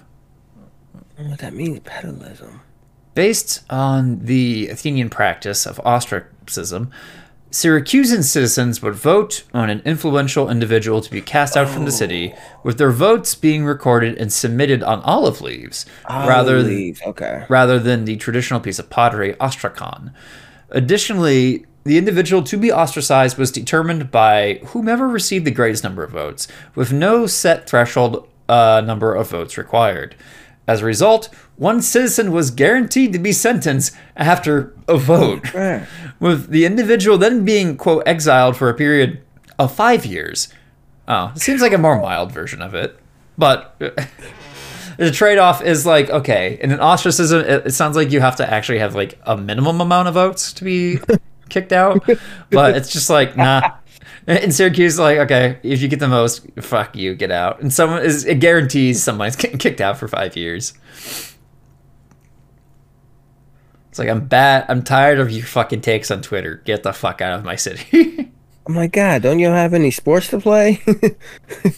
Just go to fucking like Corinth or some shit. And olive leaves too. Like, I swear, man, whenever I think of ancient Greeks and olives, I think of naked men oiling each other up while they're like before they do athletic stuff. because that's they, at least the Athenians, they worked out naked. Oh yeah. Well, didn't the Spartans do that shit too? Yeah, well, yeah. But I don't want to make a blanket statement because I'm not sure if all the Greek city-states did that. Mm-hmm. But but yeah, so I just think about that, and that's where we get the word gym from. It literally means naked. Gymnos. Really? Yeah, literally. Yeah, I never knew that. it means naked. Yeah, Wow. gymnos. Gymnasium. Yeah. How come conservative The word parents? gymnasium comes from the Greek word gymnos, meaning nude. How come conservative parents never get mad about that? Yeah, athletes in the ancient Olympic Games would participate in the nude. Then again, most conservative parents don't have classical educations either. Yeah. They only claim, oh, we need to go back to Western values. Well, hell, let's have these football players be naked when they're on that field. Let's watch dudes in come on, man. Come on out there. Let's start a movement. Let's watch grown men oiled up wrestling each other naked. Woo! Come on, let's do that. That'd be. And although I would say too, the Greeks love to watch teenage boys, but that's why I say grown men, because I'm not with that shit. Yeah.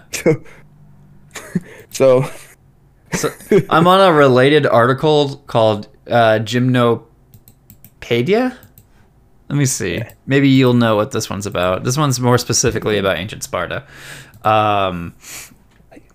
Gymnopedia. Oh man, I'm not liking that last word, Pida. Oh, I don't like that. Sets an alarm bell off in my head too. But let's see. Oh no. Gymnopedia was an annual festival celebrated exclusively in ancient Sparta. Helped to define Spartan identity. It features generations of naked Spartan men. Okay, it doesn't say necessarily says boys. It says generations of naked Spartan men. We like naked men. We like naked grown men. Consensual. We like it. Consensual war dancing and choral singing. With a large emphasis placed on age and generational groups. Oh, God, I don't like that. I'm starting to get I'm getting creeper. If it's like a bunch of adults, whatever. It's just like, oh God, don't bring a kid in. But this is ancient Sparta, so I fucking know the answer to that already. Oh God, I can also see why you got so really bad about that second word there, because I just read the etymology. Yeah. Literally needs naked or unarmed child or youth. Ew. This is a Wikipedia article we're on, folks. Is this the fucking like another thing of Western civilization that conservatives really care about? Like pedophilia and I don't know, man. I don't know. Because think about it this way: as conservative, generally speaking, as like either college or professional football is, like I'm surprised like people have not like found a way to incorporate something similar to this. I can imagine some weird conservative ass coach on like a high school football team is like, all right, we're going to do a team building exercise that the ancient Spartans used to do, guys. Boys. They're like, what? Oh, God. I can see that. I can totally imagine that happening. Not imagine, but I can totally... I would believe it if I heard it. Mm-hmm. Yeah. Wow. Like, is... Whew. Oh, and look what it says. So Pausanias, who is a Greek literature author, describes this Gymnopedia as a festival which the Spartans take more seriously than any other. What a surprise. Oh, boy. Isn't it like another thing too? This is like another thing I usually see like in right-wing imagery and stuff, you know, like how they appropriate what they think is actually like Spartan imagery. Do you know what I mean? But like the funny thing is, I'm trying to remember the name of this thing. But it's like some kind of like right-wing gun right thing or whatever. And they have like a Corinthian helm, but they think it's like supposed to be Spartan. Like, have you ever seen that before? The Corinthian helm? No. It's kind of like the kind of helmet that you would more commonly associate with like ancient Greek soldiers. Here it is, right here. It's like this. Okay, yeah. Oh yeah, yeah, I know that. Yeah, but this is like one style of helm from like one city state, like, and they would actually tip the helmet upward for comfort because it's like fucking heavy. It looks like it. Yeah. It's awesome though. Yeah, it fell out of favor among the use of the ancient Greeks in favor of more open types. The Italo-Corinthian types remained in use until the 1st century AD, being used, among others, by the Roman army. Okay. So, like, go ahead. Oh, no, saying, let's go back to that dance. Well, just to go back to that dancing part. Do you remember in in the Three Kingdoms, I'm going to say something. See if you can finish it. Do not give a sword to a man who can't blank. What's the blank? Do not give a sword to a man who can't dance? Correct. Damn. Cause check this out, man. Cause I was watching the Nutcracker ballet with my wife. The ballet met at the Ohio Theater. Yeah, yeah. And I was thinking, man, like, why is dancing considered feminine? Like, all throughout history, if you can't fight if you can't dance. Like, look at what these Spartan dudes did. They danced with each other, man. Yeah. And also, look at the boxers, for example. I'll just use boxers. Look at boxers with good foot movement. They can dance, man. Yeah. Look at Lomachenko. He can dance. Like, and look at Sugar Ray Robinson, the boxer. The greatest of all time, in my opinion. He was a tap dancer. Also, look at that in China, what I just told you, in ancient China, or the Han Dynasty. Yeah. Don't give a sword to a man who can't dance. Do you remember that scene in Romance of the Three Kingdoms when Liu Bei is kind of like a guest because he just married Sun Quan's sister, Lady Sun? Yeah. And, and there's and then they're holding this kind of celebration, and it's kind of Sun Quan is trying to kill Liu Bei, so he starts it out with a guy holding like a sword dance, and then because his brothers suspect that they're gonna try to kill him, they join in too, and they're just kind of like sword dancing, like, but they're not naked though. That would be fucking awkward. You're just fucking completely naked at a party with you and some other dudes are just dancing around with swords, and your junk is exposed. Yeah. Oh God, I can't imagine that, man. That would. What is? Damn. I don't think we would have this conversation if we're not for you bringing up the Ostrakhan stuff and me having watched the Natalie Wynn video about envy. Because we learned so much about the ancient world today. Oh yeah, I mean, and not just this, but also the brutality of it, of the Athenian Empire. Yeah. And you want to get into the brutality of the Spartan city-state? Well, the Spartans were outnumbered 10-1 by the Helots, which were their slaves. Mm-hmm. Like these societies that these people who want to return to quote-unquote traditional Western values that they hold up in the air as some holy grail, these societies are just as corrupt, more corrupt than ours today. Yeah. Like, more fucked up. Whose Western society are you talking about? Like, do you want to embody like the virtues and values of the ancient Greeks or the Romans? What about the Gauls and their fucking values? Because they had their own value system and shit. What about the fucking Vikings? Or, what about like when the Moors like invaded Iberia and settled in there for like 700 years? Like, why aren't we counting that as Western? At least to my knowledge, the fucking Moors, like the Almoravids and other dynasties, didn't practice fucking pederasty like the ancient Greeks. I could be wrong, but I'm pretty sure that was not an institutionalized thing. Yeah, Well, like let's take it back to West Africa with Timbuktu. Look at the great learning that went on there. yeah, I mean, learning and academic, right? Scholarly, that's a Western value. Well, who did it better than the Islamic scholars of Timbuktu? yeah, like They traded in books. if I They were slanging them books, man. yeah, if I remember right, Islamic scholars, I actually think they were from Timbuktu too, come to think about it, were some of the earliest people to actually record the negative effects that tobacco has on your body. Like Makes sense. Yeah. medical record, like medical scholarship, essentially, coming from an Islamic African society. Oh yeah, and Judeo-Christian values. What? Why not have like the best things of all the religion value? Like, oh boy. Cause man, Muslim history is fascinating as well. Oh yeah.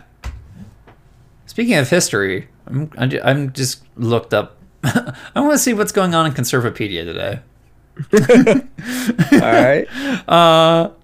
Let's see. Featured on Conservapedia. Let's see the popular articles. What's trending right now?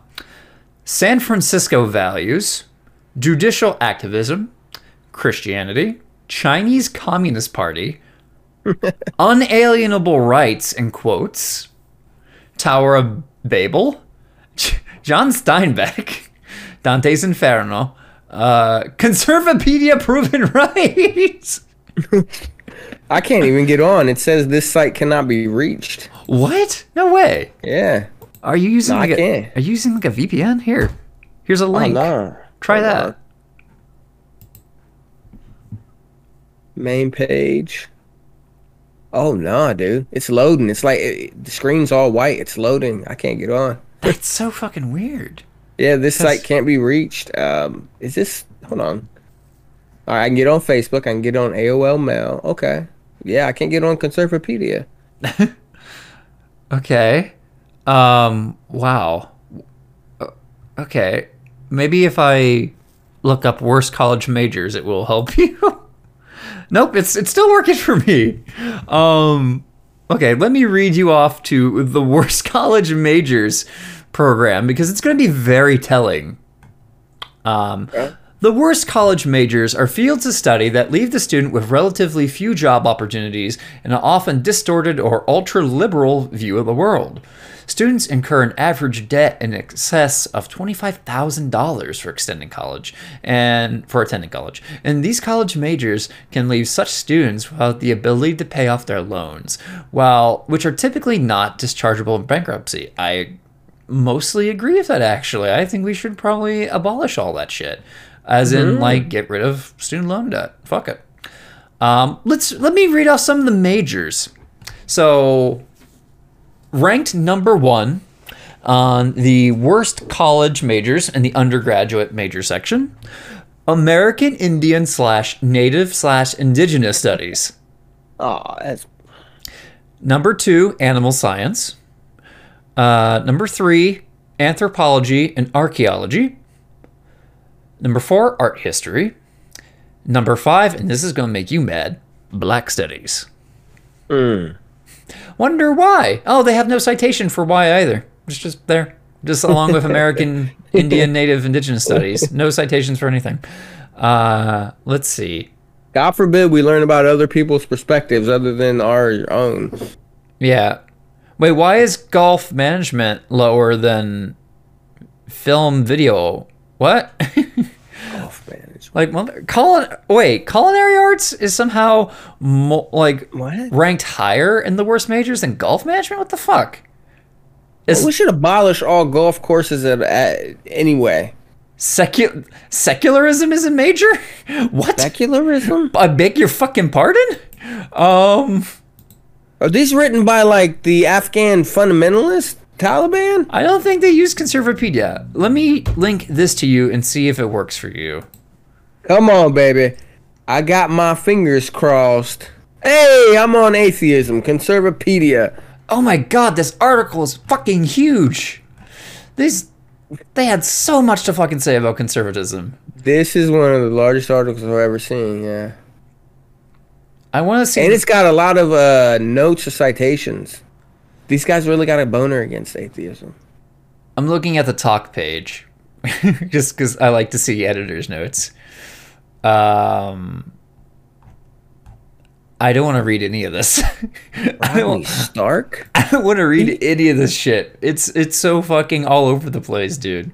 Rodney Stark. It's just a wall. It's like walls of text. Fuck. I want to learn about San Francisco values. All right. Well, link it then. All right. We're learning about San Francisco values, everybody. Woo! Yeah, I don't know, man. I wouldn't want to live in upper California, though. It's on fire. Wouldn't it get cold there, yo? I always just assume it's on fire and too expensive.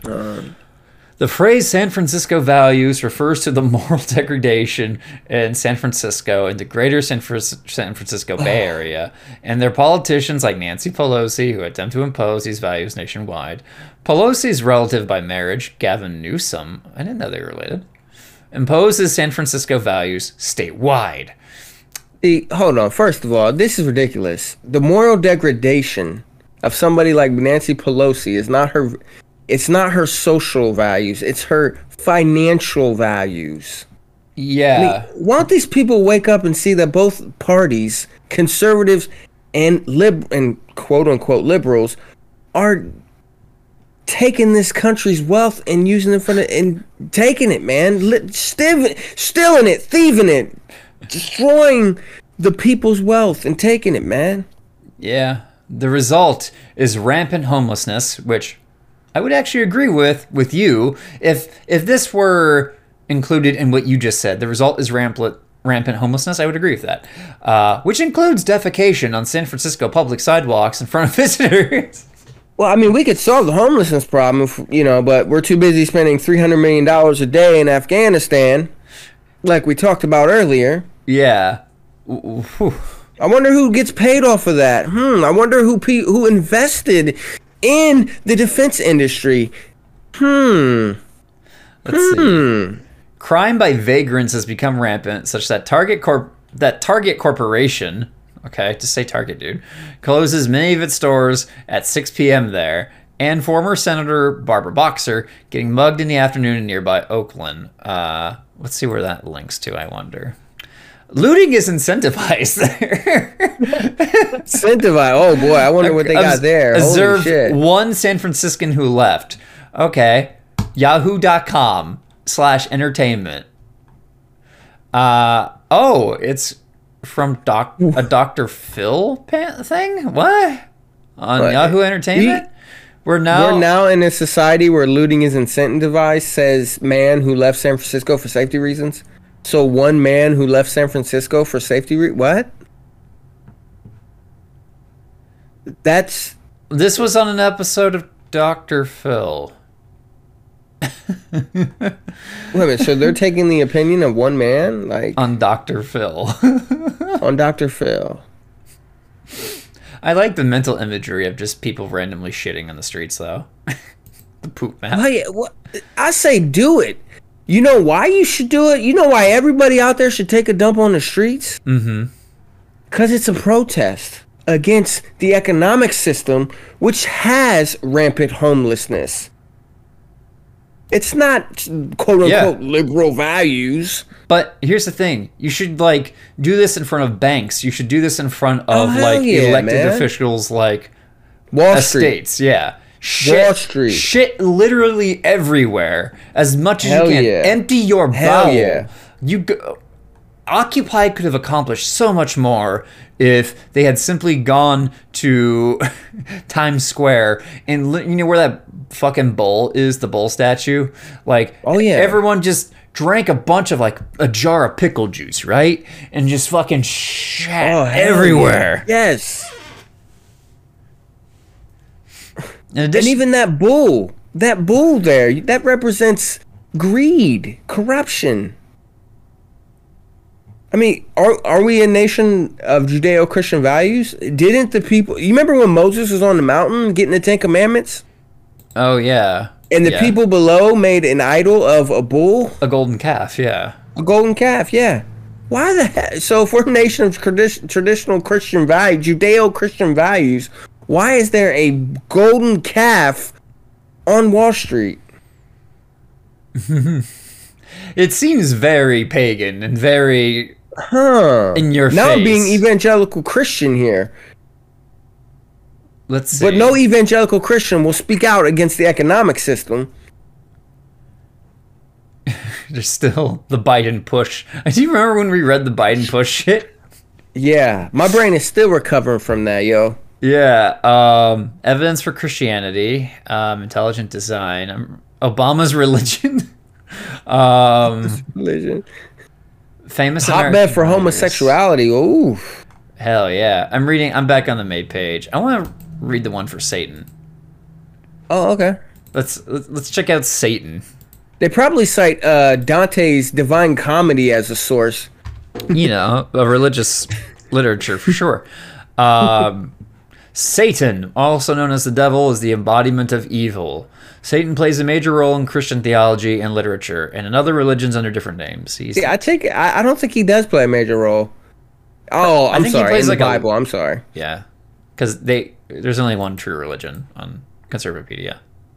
Leftist Saul Alinsky dedicated to his book Rules for Radicals to Lucifer, which is another name for Satan. No citation. Satan and the devil are popular topics of rock music. How old are these fucking guys? Who are these, like people in their 70s or some shit? Like when the Satanic Panic Read happened? the next sentence. The next sentence is even more extreme. Satan is mentioned 3 times in the lyrics of A Christmas Carol. God rest you, people- merry gentlemen.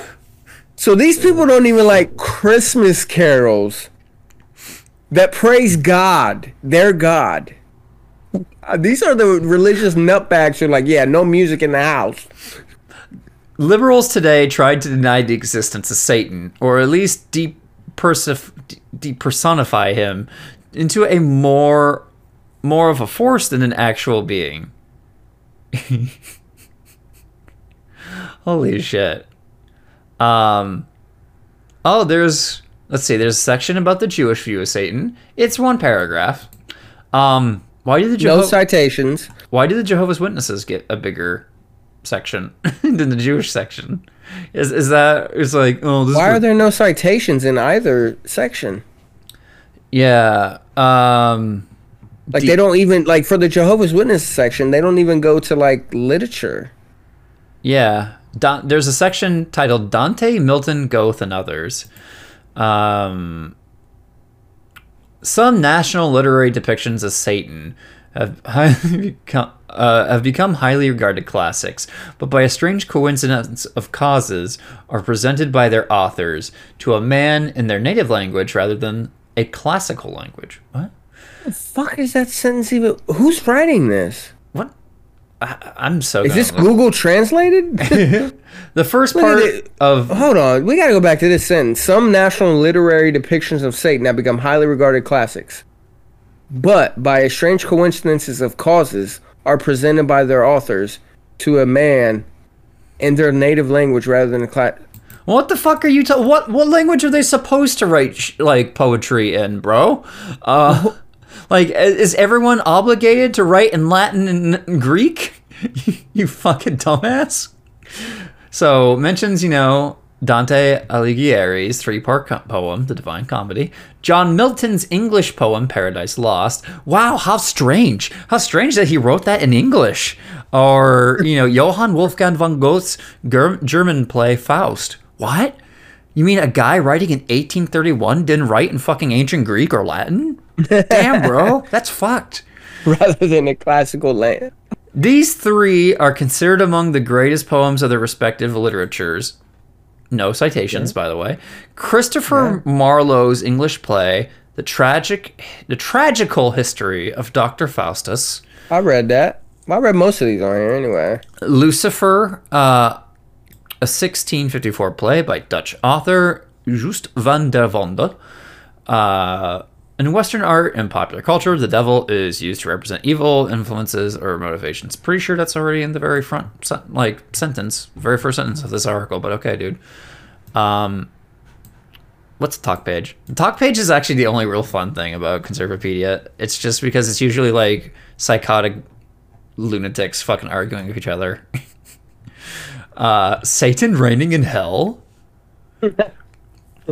I realize this is a concept from Milton, but does anyone know if this is biblical?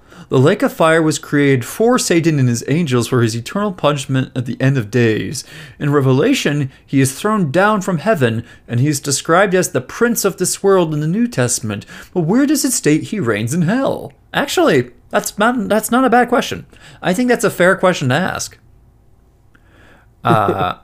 Although, also, where is there a divine council of the angels where Satan is present in the New Testament? If this is the case, then we should cite the place. Thanks by a guy named Learn Together. Does he not really know that, John Milton wasn't like... he wasn't trying to like rewrite the Bible. It's pretty creative. Yeah. There's a lot of shit. It's literature. Yeah, there's a lot of shit that happens in the Bible. Or in Paradise Lost. It doesn't actually happen in the Bible, dude. And John Milton's Satan is more like an anti-hero than he is like a straight evil entity. Yeah. He's actually complicated. So I click on the user, the guy who wrote this, a guy named Learn Together. All that there is this big thing that says, retired. Thanks, dude. I want to see some responses to Learn Together. I agree that the Bible implies that Satan is a prisoner in hell, along with the rest of the damned. Dan H. So why are these guys taking this shit literally? Like, come on, man. Just because it's in the Bible doesn't mean it's literal. So I clicked on the user Dan H because I love reading these profiles. Because if you click on Dan H's talk page, there's like... The very first thing is a thing called a SciSop pledge. As a Conservapedia SciSop, I will never arbitrarily block anyone who is not in violation of the Conservapedia commandments and related CP guidelines. CP guidelines? Child porn? Because Conservapedia... Conservapedia is one word. And I'm not sure.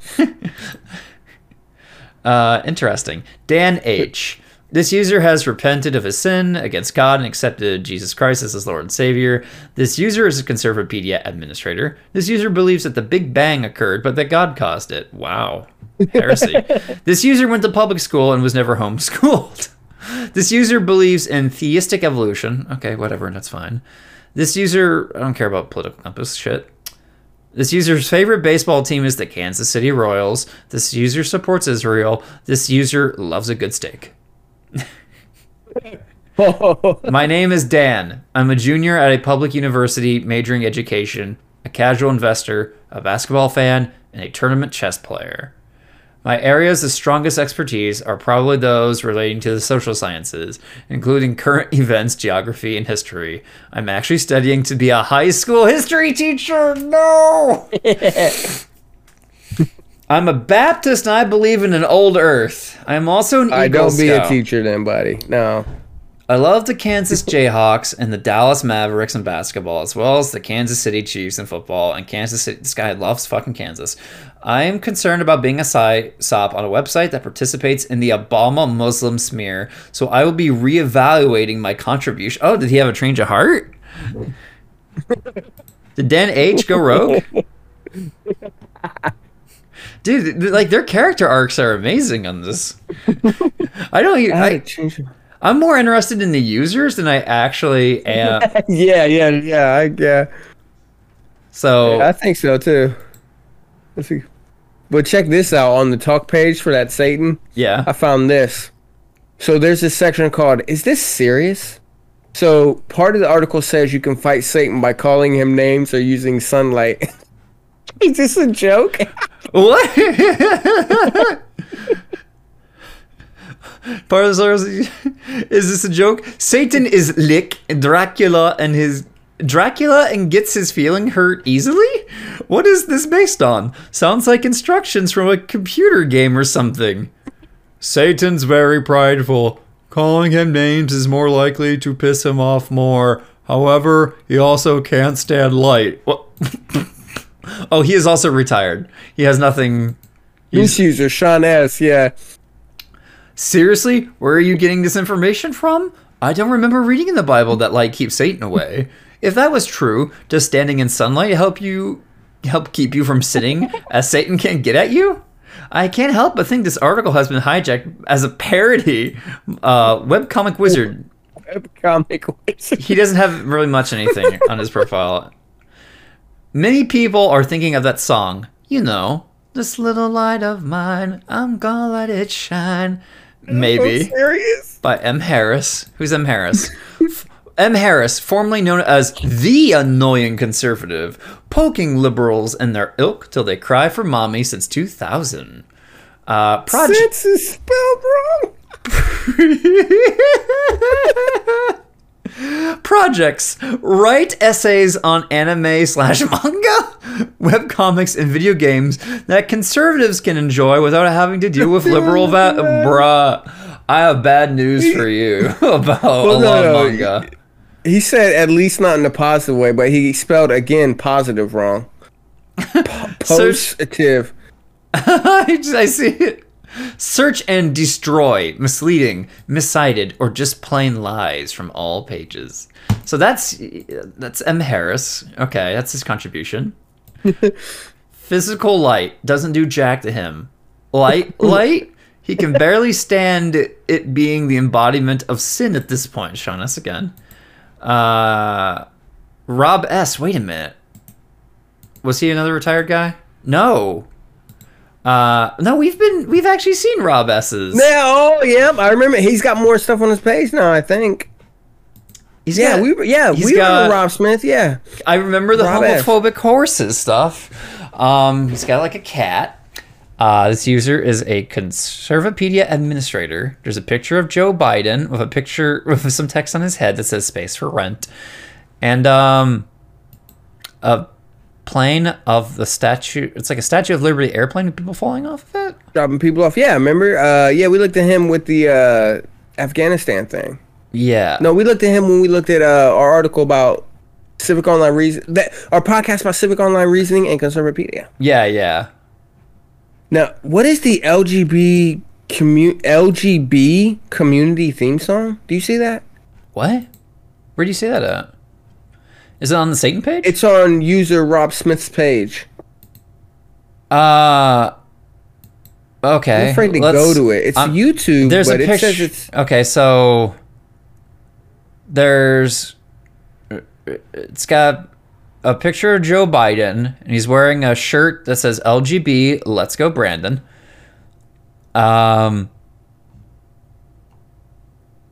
Never thought I'd be part of the LGBT Let's Go Brandon tribe, is what one user said. Oh. This is what conservatives think comedy is. Oh, it's Let's Go Brandon. Oh my god, okay. It's so stupid. Like, I feel like that's the biggest... I think I'm gonna egg somebody's house that lives near me who has that. Brandon. Wow. I wonder if they have actually anything on their website about like trending news. Do you know what I mean? In the news, what the mainstream media isn't fully covering, liberal promoted movies are a bust at the box office as Spielberg's woke West Side Story. Oh, I beg your fucking pardon? West Side Story is woke? Boy, crazy boy. Stay cool, boy. Got a rocket in your pocket. Lay off the juice, boy. Go, man, go. But not like a yo-yo schoolboy. Stay cool, boy. Real cool. Da da da da da da da da da da da da da da da. That song is so lit. I like Maria. I feel pretty, so witty and bright. I like that song. Yeah. Maria. Let's see. Biden's success. Let's see. Japan's health ministry refuses to mandate the COVID vaccine. Questionable any fucking news source. Let's see. Where are you at though? I'm on the main page. They have a section on the right that says "In the news," what the mainstream media isn't fully covering. It's just a bunch of like shit. Yeah. Republicans are going to help Democrats draft your daughters unless you raise Cain. Raise Cain. Setback for globalists. It's time to talk Ireland leaving the European Union. Announces Irish star Conor McGregor. Last one of the EU. Conor. Oh, it links to we should trust him because he's an intellectual. Yeah, absolutely. A very stable man. Oh, of course, it's a Breitbart article. Yeah, I think Conor McGregor should fucking influence Irish foreign policy. I know. I mean, yeah. His brain is fine. Wow. Conservapedia is proven right, and we wish we weren't. Michigan 15-year-old shooter grew up playing violent video games, including Call of Duty, and often wore all black. Cool story, bro. Chuck Norris visits Hungary's Viktor Orban. Ew.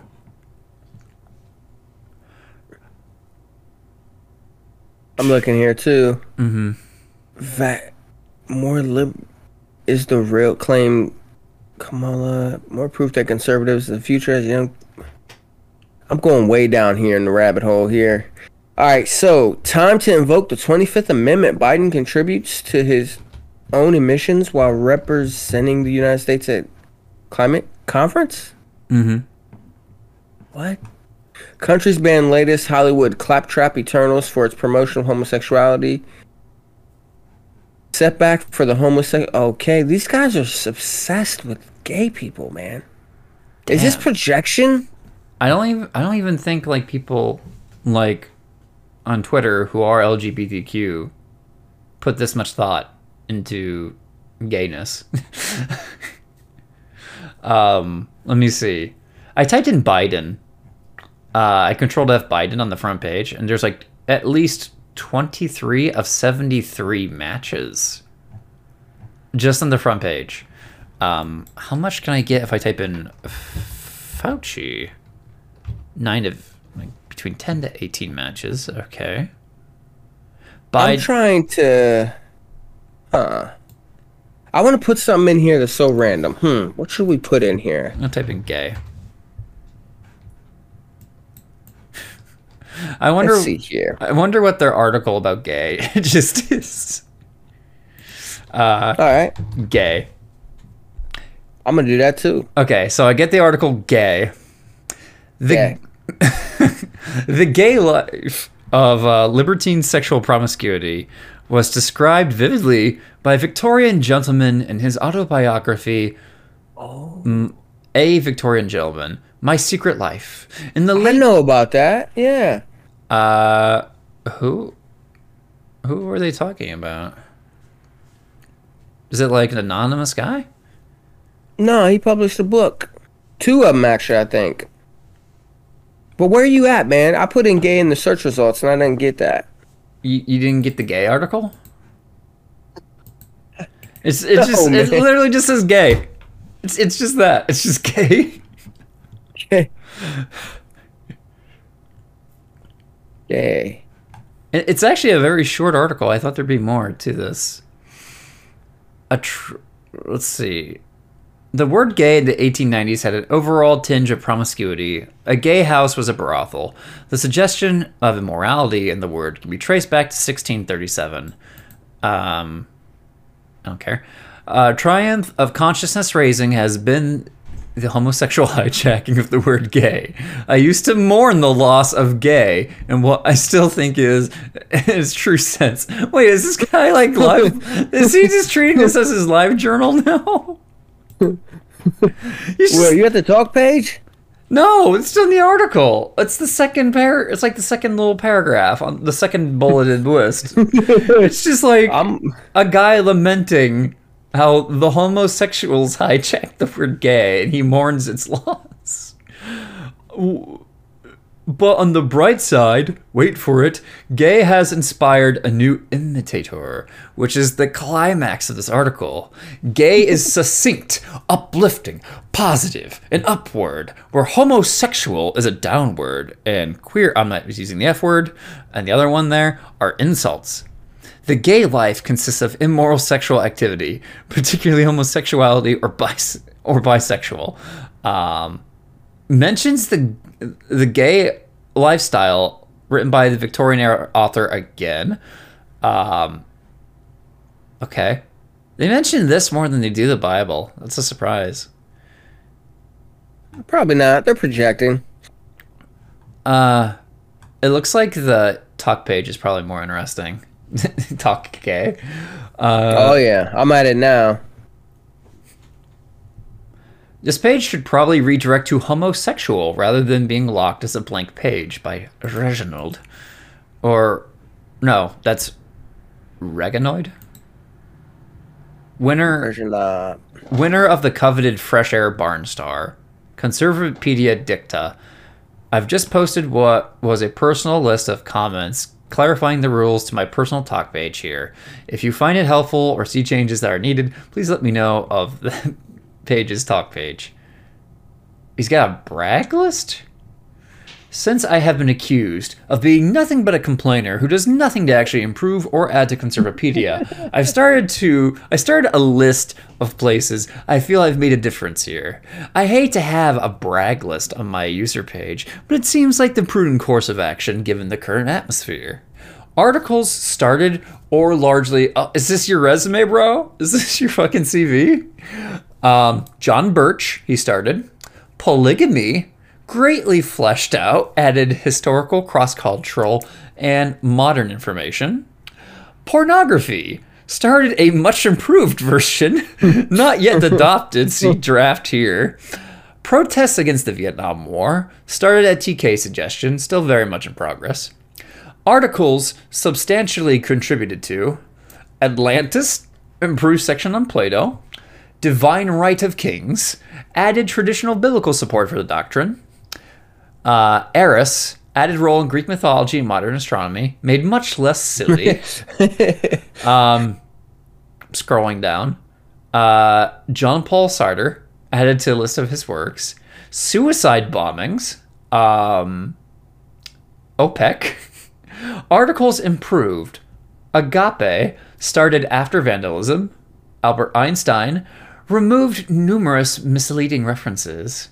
Alfred Kinsey also removed numerous misleading references. Feminism, feminist, Roe v. Wade. Sufi, clarified relation to rest of Islam. Libertarian, not liberal. Oh my god, this is a fucking long Oh, this one. Why am I here? I just scrolled all the way to the bottom and it says, why am I here? When I was banned, I was asked me to explain why I was here and what I hope to contribute to the project. What follows is a slightly edited version of my response. Jesus Dude, Christ. I love Conservapedia talk pages because they're kind of like the more fringe version of like old white conservative dudes yelling in their car about shit. You know, who like old white conservative dudes whose wives have left them and they're angry all the time and lonely. I identify, as a fairly centrist libertarian. This is not a point of view I see well represented among the contributors to the project. I see a lot of social conservatives of a number of stripes, and I see a fair number of liberals who see themselves as something like the loyal opposition. However, the libertarian voice is an important and powerful one of the broader conservative movement. Like lowering the age of consent, right, guys? Selling heroin to kids. In part, I think my presence and my strong commitment to that position is of value to the site in and of itself.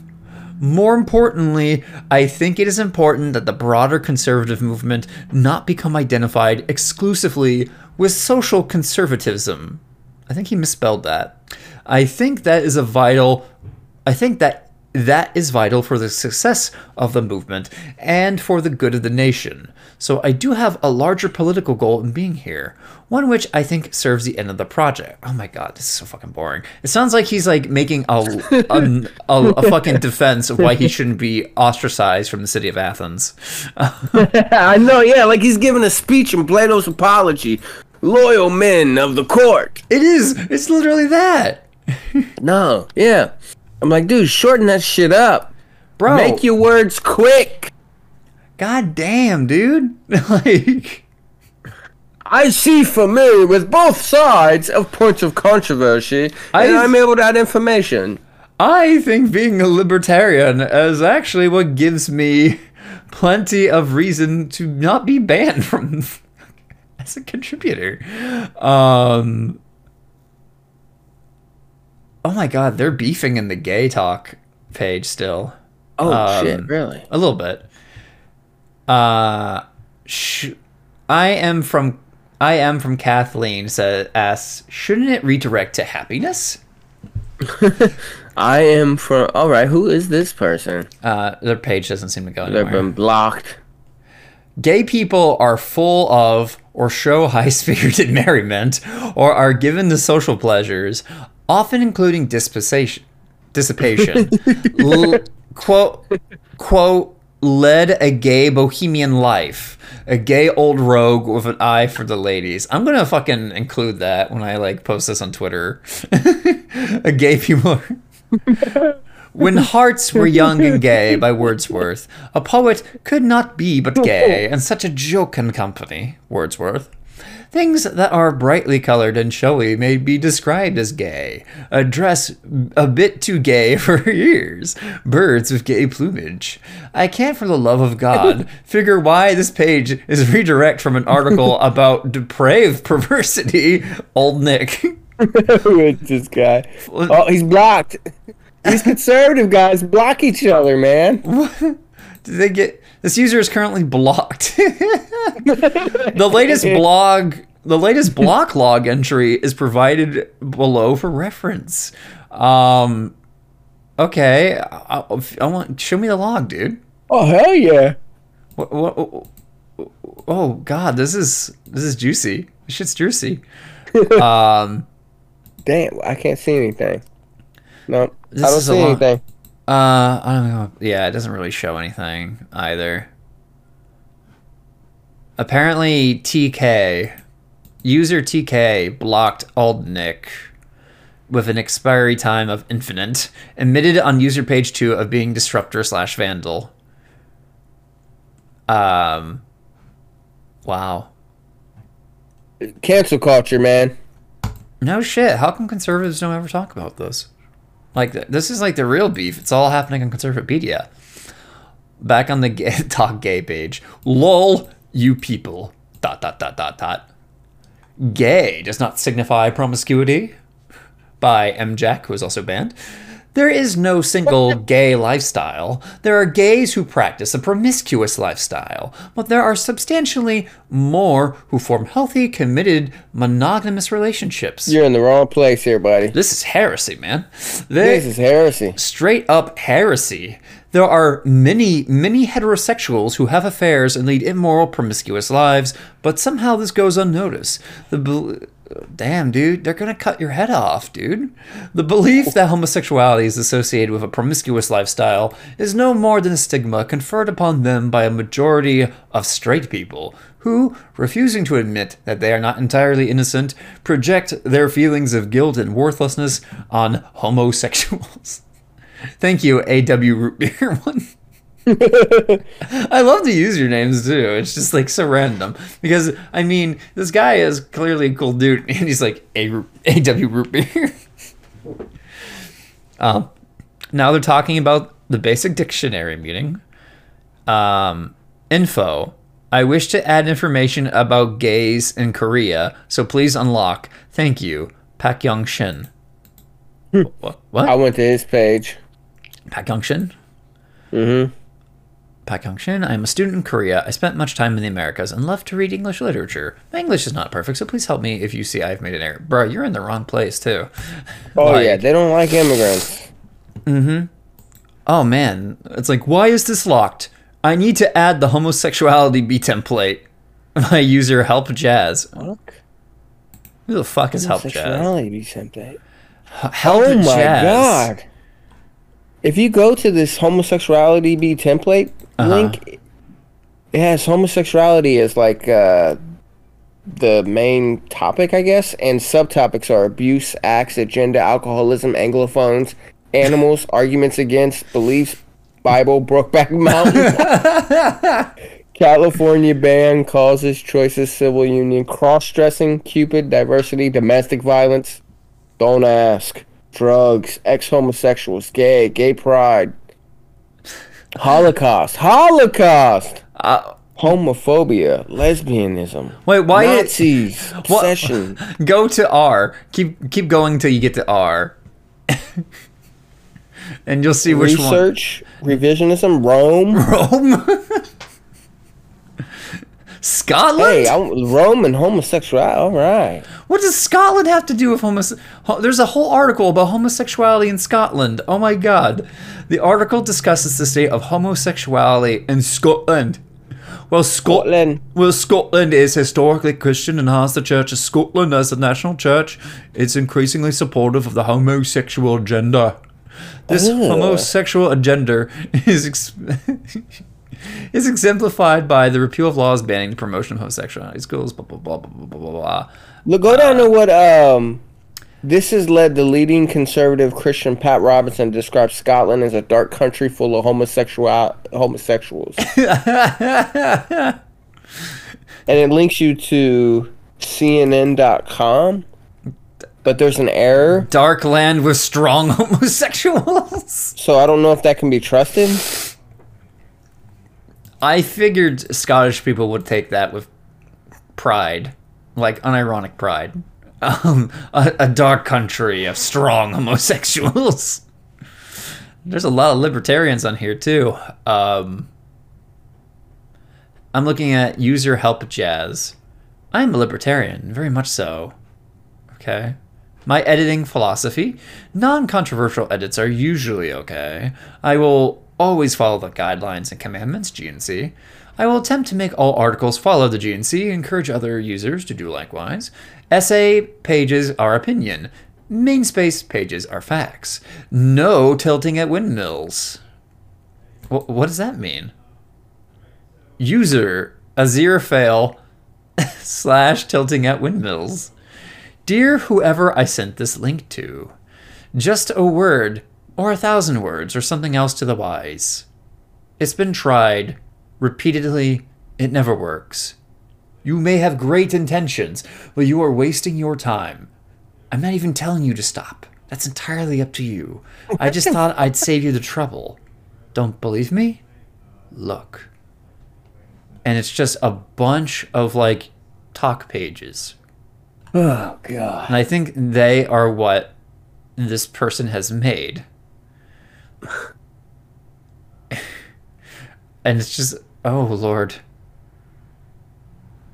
None of these have what their original posters could possibly consider a happy ending. Just anger, arguments, threats, but nothing settled or changed. You should ask yourself, why bother? Take care. Aziraphale, September 19th, 2007. I think that's enough of Conservapedia for one day.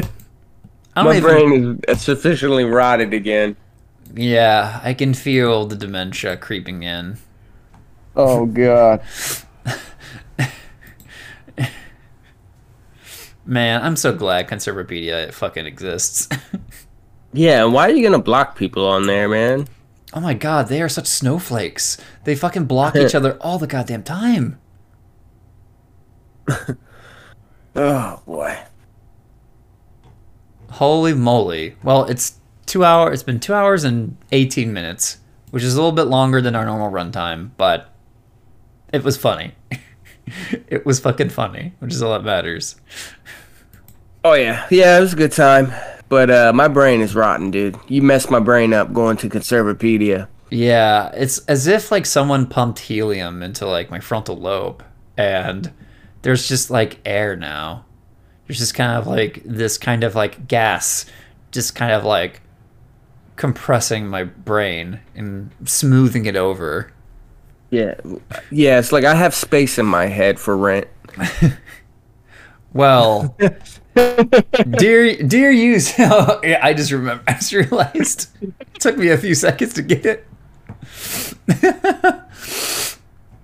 Okay, well, dear users, if you want content that will not rot your brain, consider following us on Twitter at Ministry Modus. You can also reach out to us via email at martinandcornbread@gmail.com.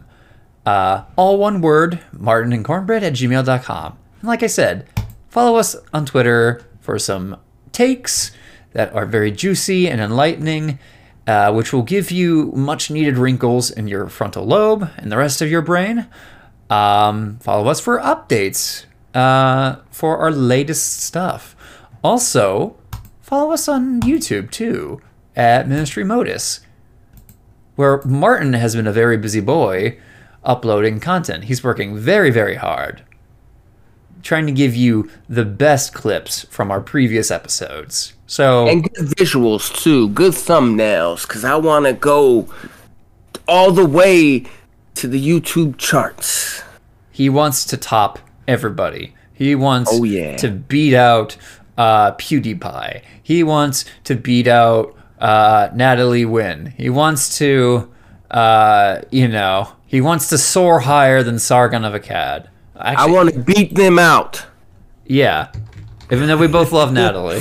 We love ContraPoints, so we don't actually want to physically beat her.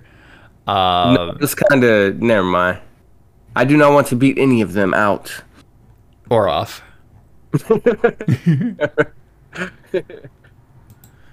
But yeah, so given that next week is, let me search, the week after Christmas, are you doing anything on the 27th? You mean the Monday? Yeah. Oh, no. Nothing I know other than kicking it and doing the podcast. Hell yeah, just wanted to make sure, because, holiday plans are a thing. So, Okay. Yeah, we'll be back next week, just like And always. conclude what, the Pueblo Revolt? Yes, and concluding the Pueblo Revolt, baby. And I'd also like to ask our friend here, hey man, that guy, here probably the first Monday of the year. Oh, I would love to have him on. Shit. I'm probably gonna give him a call this week. Please do. I think he would appreciate it too. Oh yeah. All right, folks. Thank you once again for joining us. This is not at all a history-related episode, but we've gone through current events, and we've rotted our brains into a comfortable stupor, if you will. So, Martin, do you have any rhymes to conclude the episode with? Don't go to Conservapedia. It will rot in your brain. It will make your eyes drain with life as you hear about all the strife that goes on, and when you do, you'll feel really dumb and really baldy, and you won't go to school, and you'll be real too, and you'll be like this because I don't know what to do. No, not really. Because you know what? I'm kind of like, speaking of rapping, I kind of feel like I'm like Lil Wayne on codeine right now, because Conservapedia is like some cough syrup, you know what I'm saying? I be coughing and I stuff can like hear it that. in your fucking voice. Yeah, coffee, Let me be rapping like this, you know what I'm saying, baby boom. Got my atheism down to the two San Francisco values and number of food. Satan and gay, you gay motherfucker, I'm a main page and keep you talking. Coughing.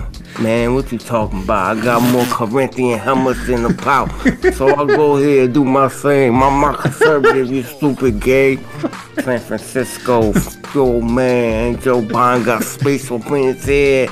So I'm gone. I'm off. I'm on the way off. See you later, y'all. Give me a cough. Okay, that was perfect. Thanks once again for joining us, everybody. Adios.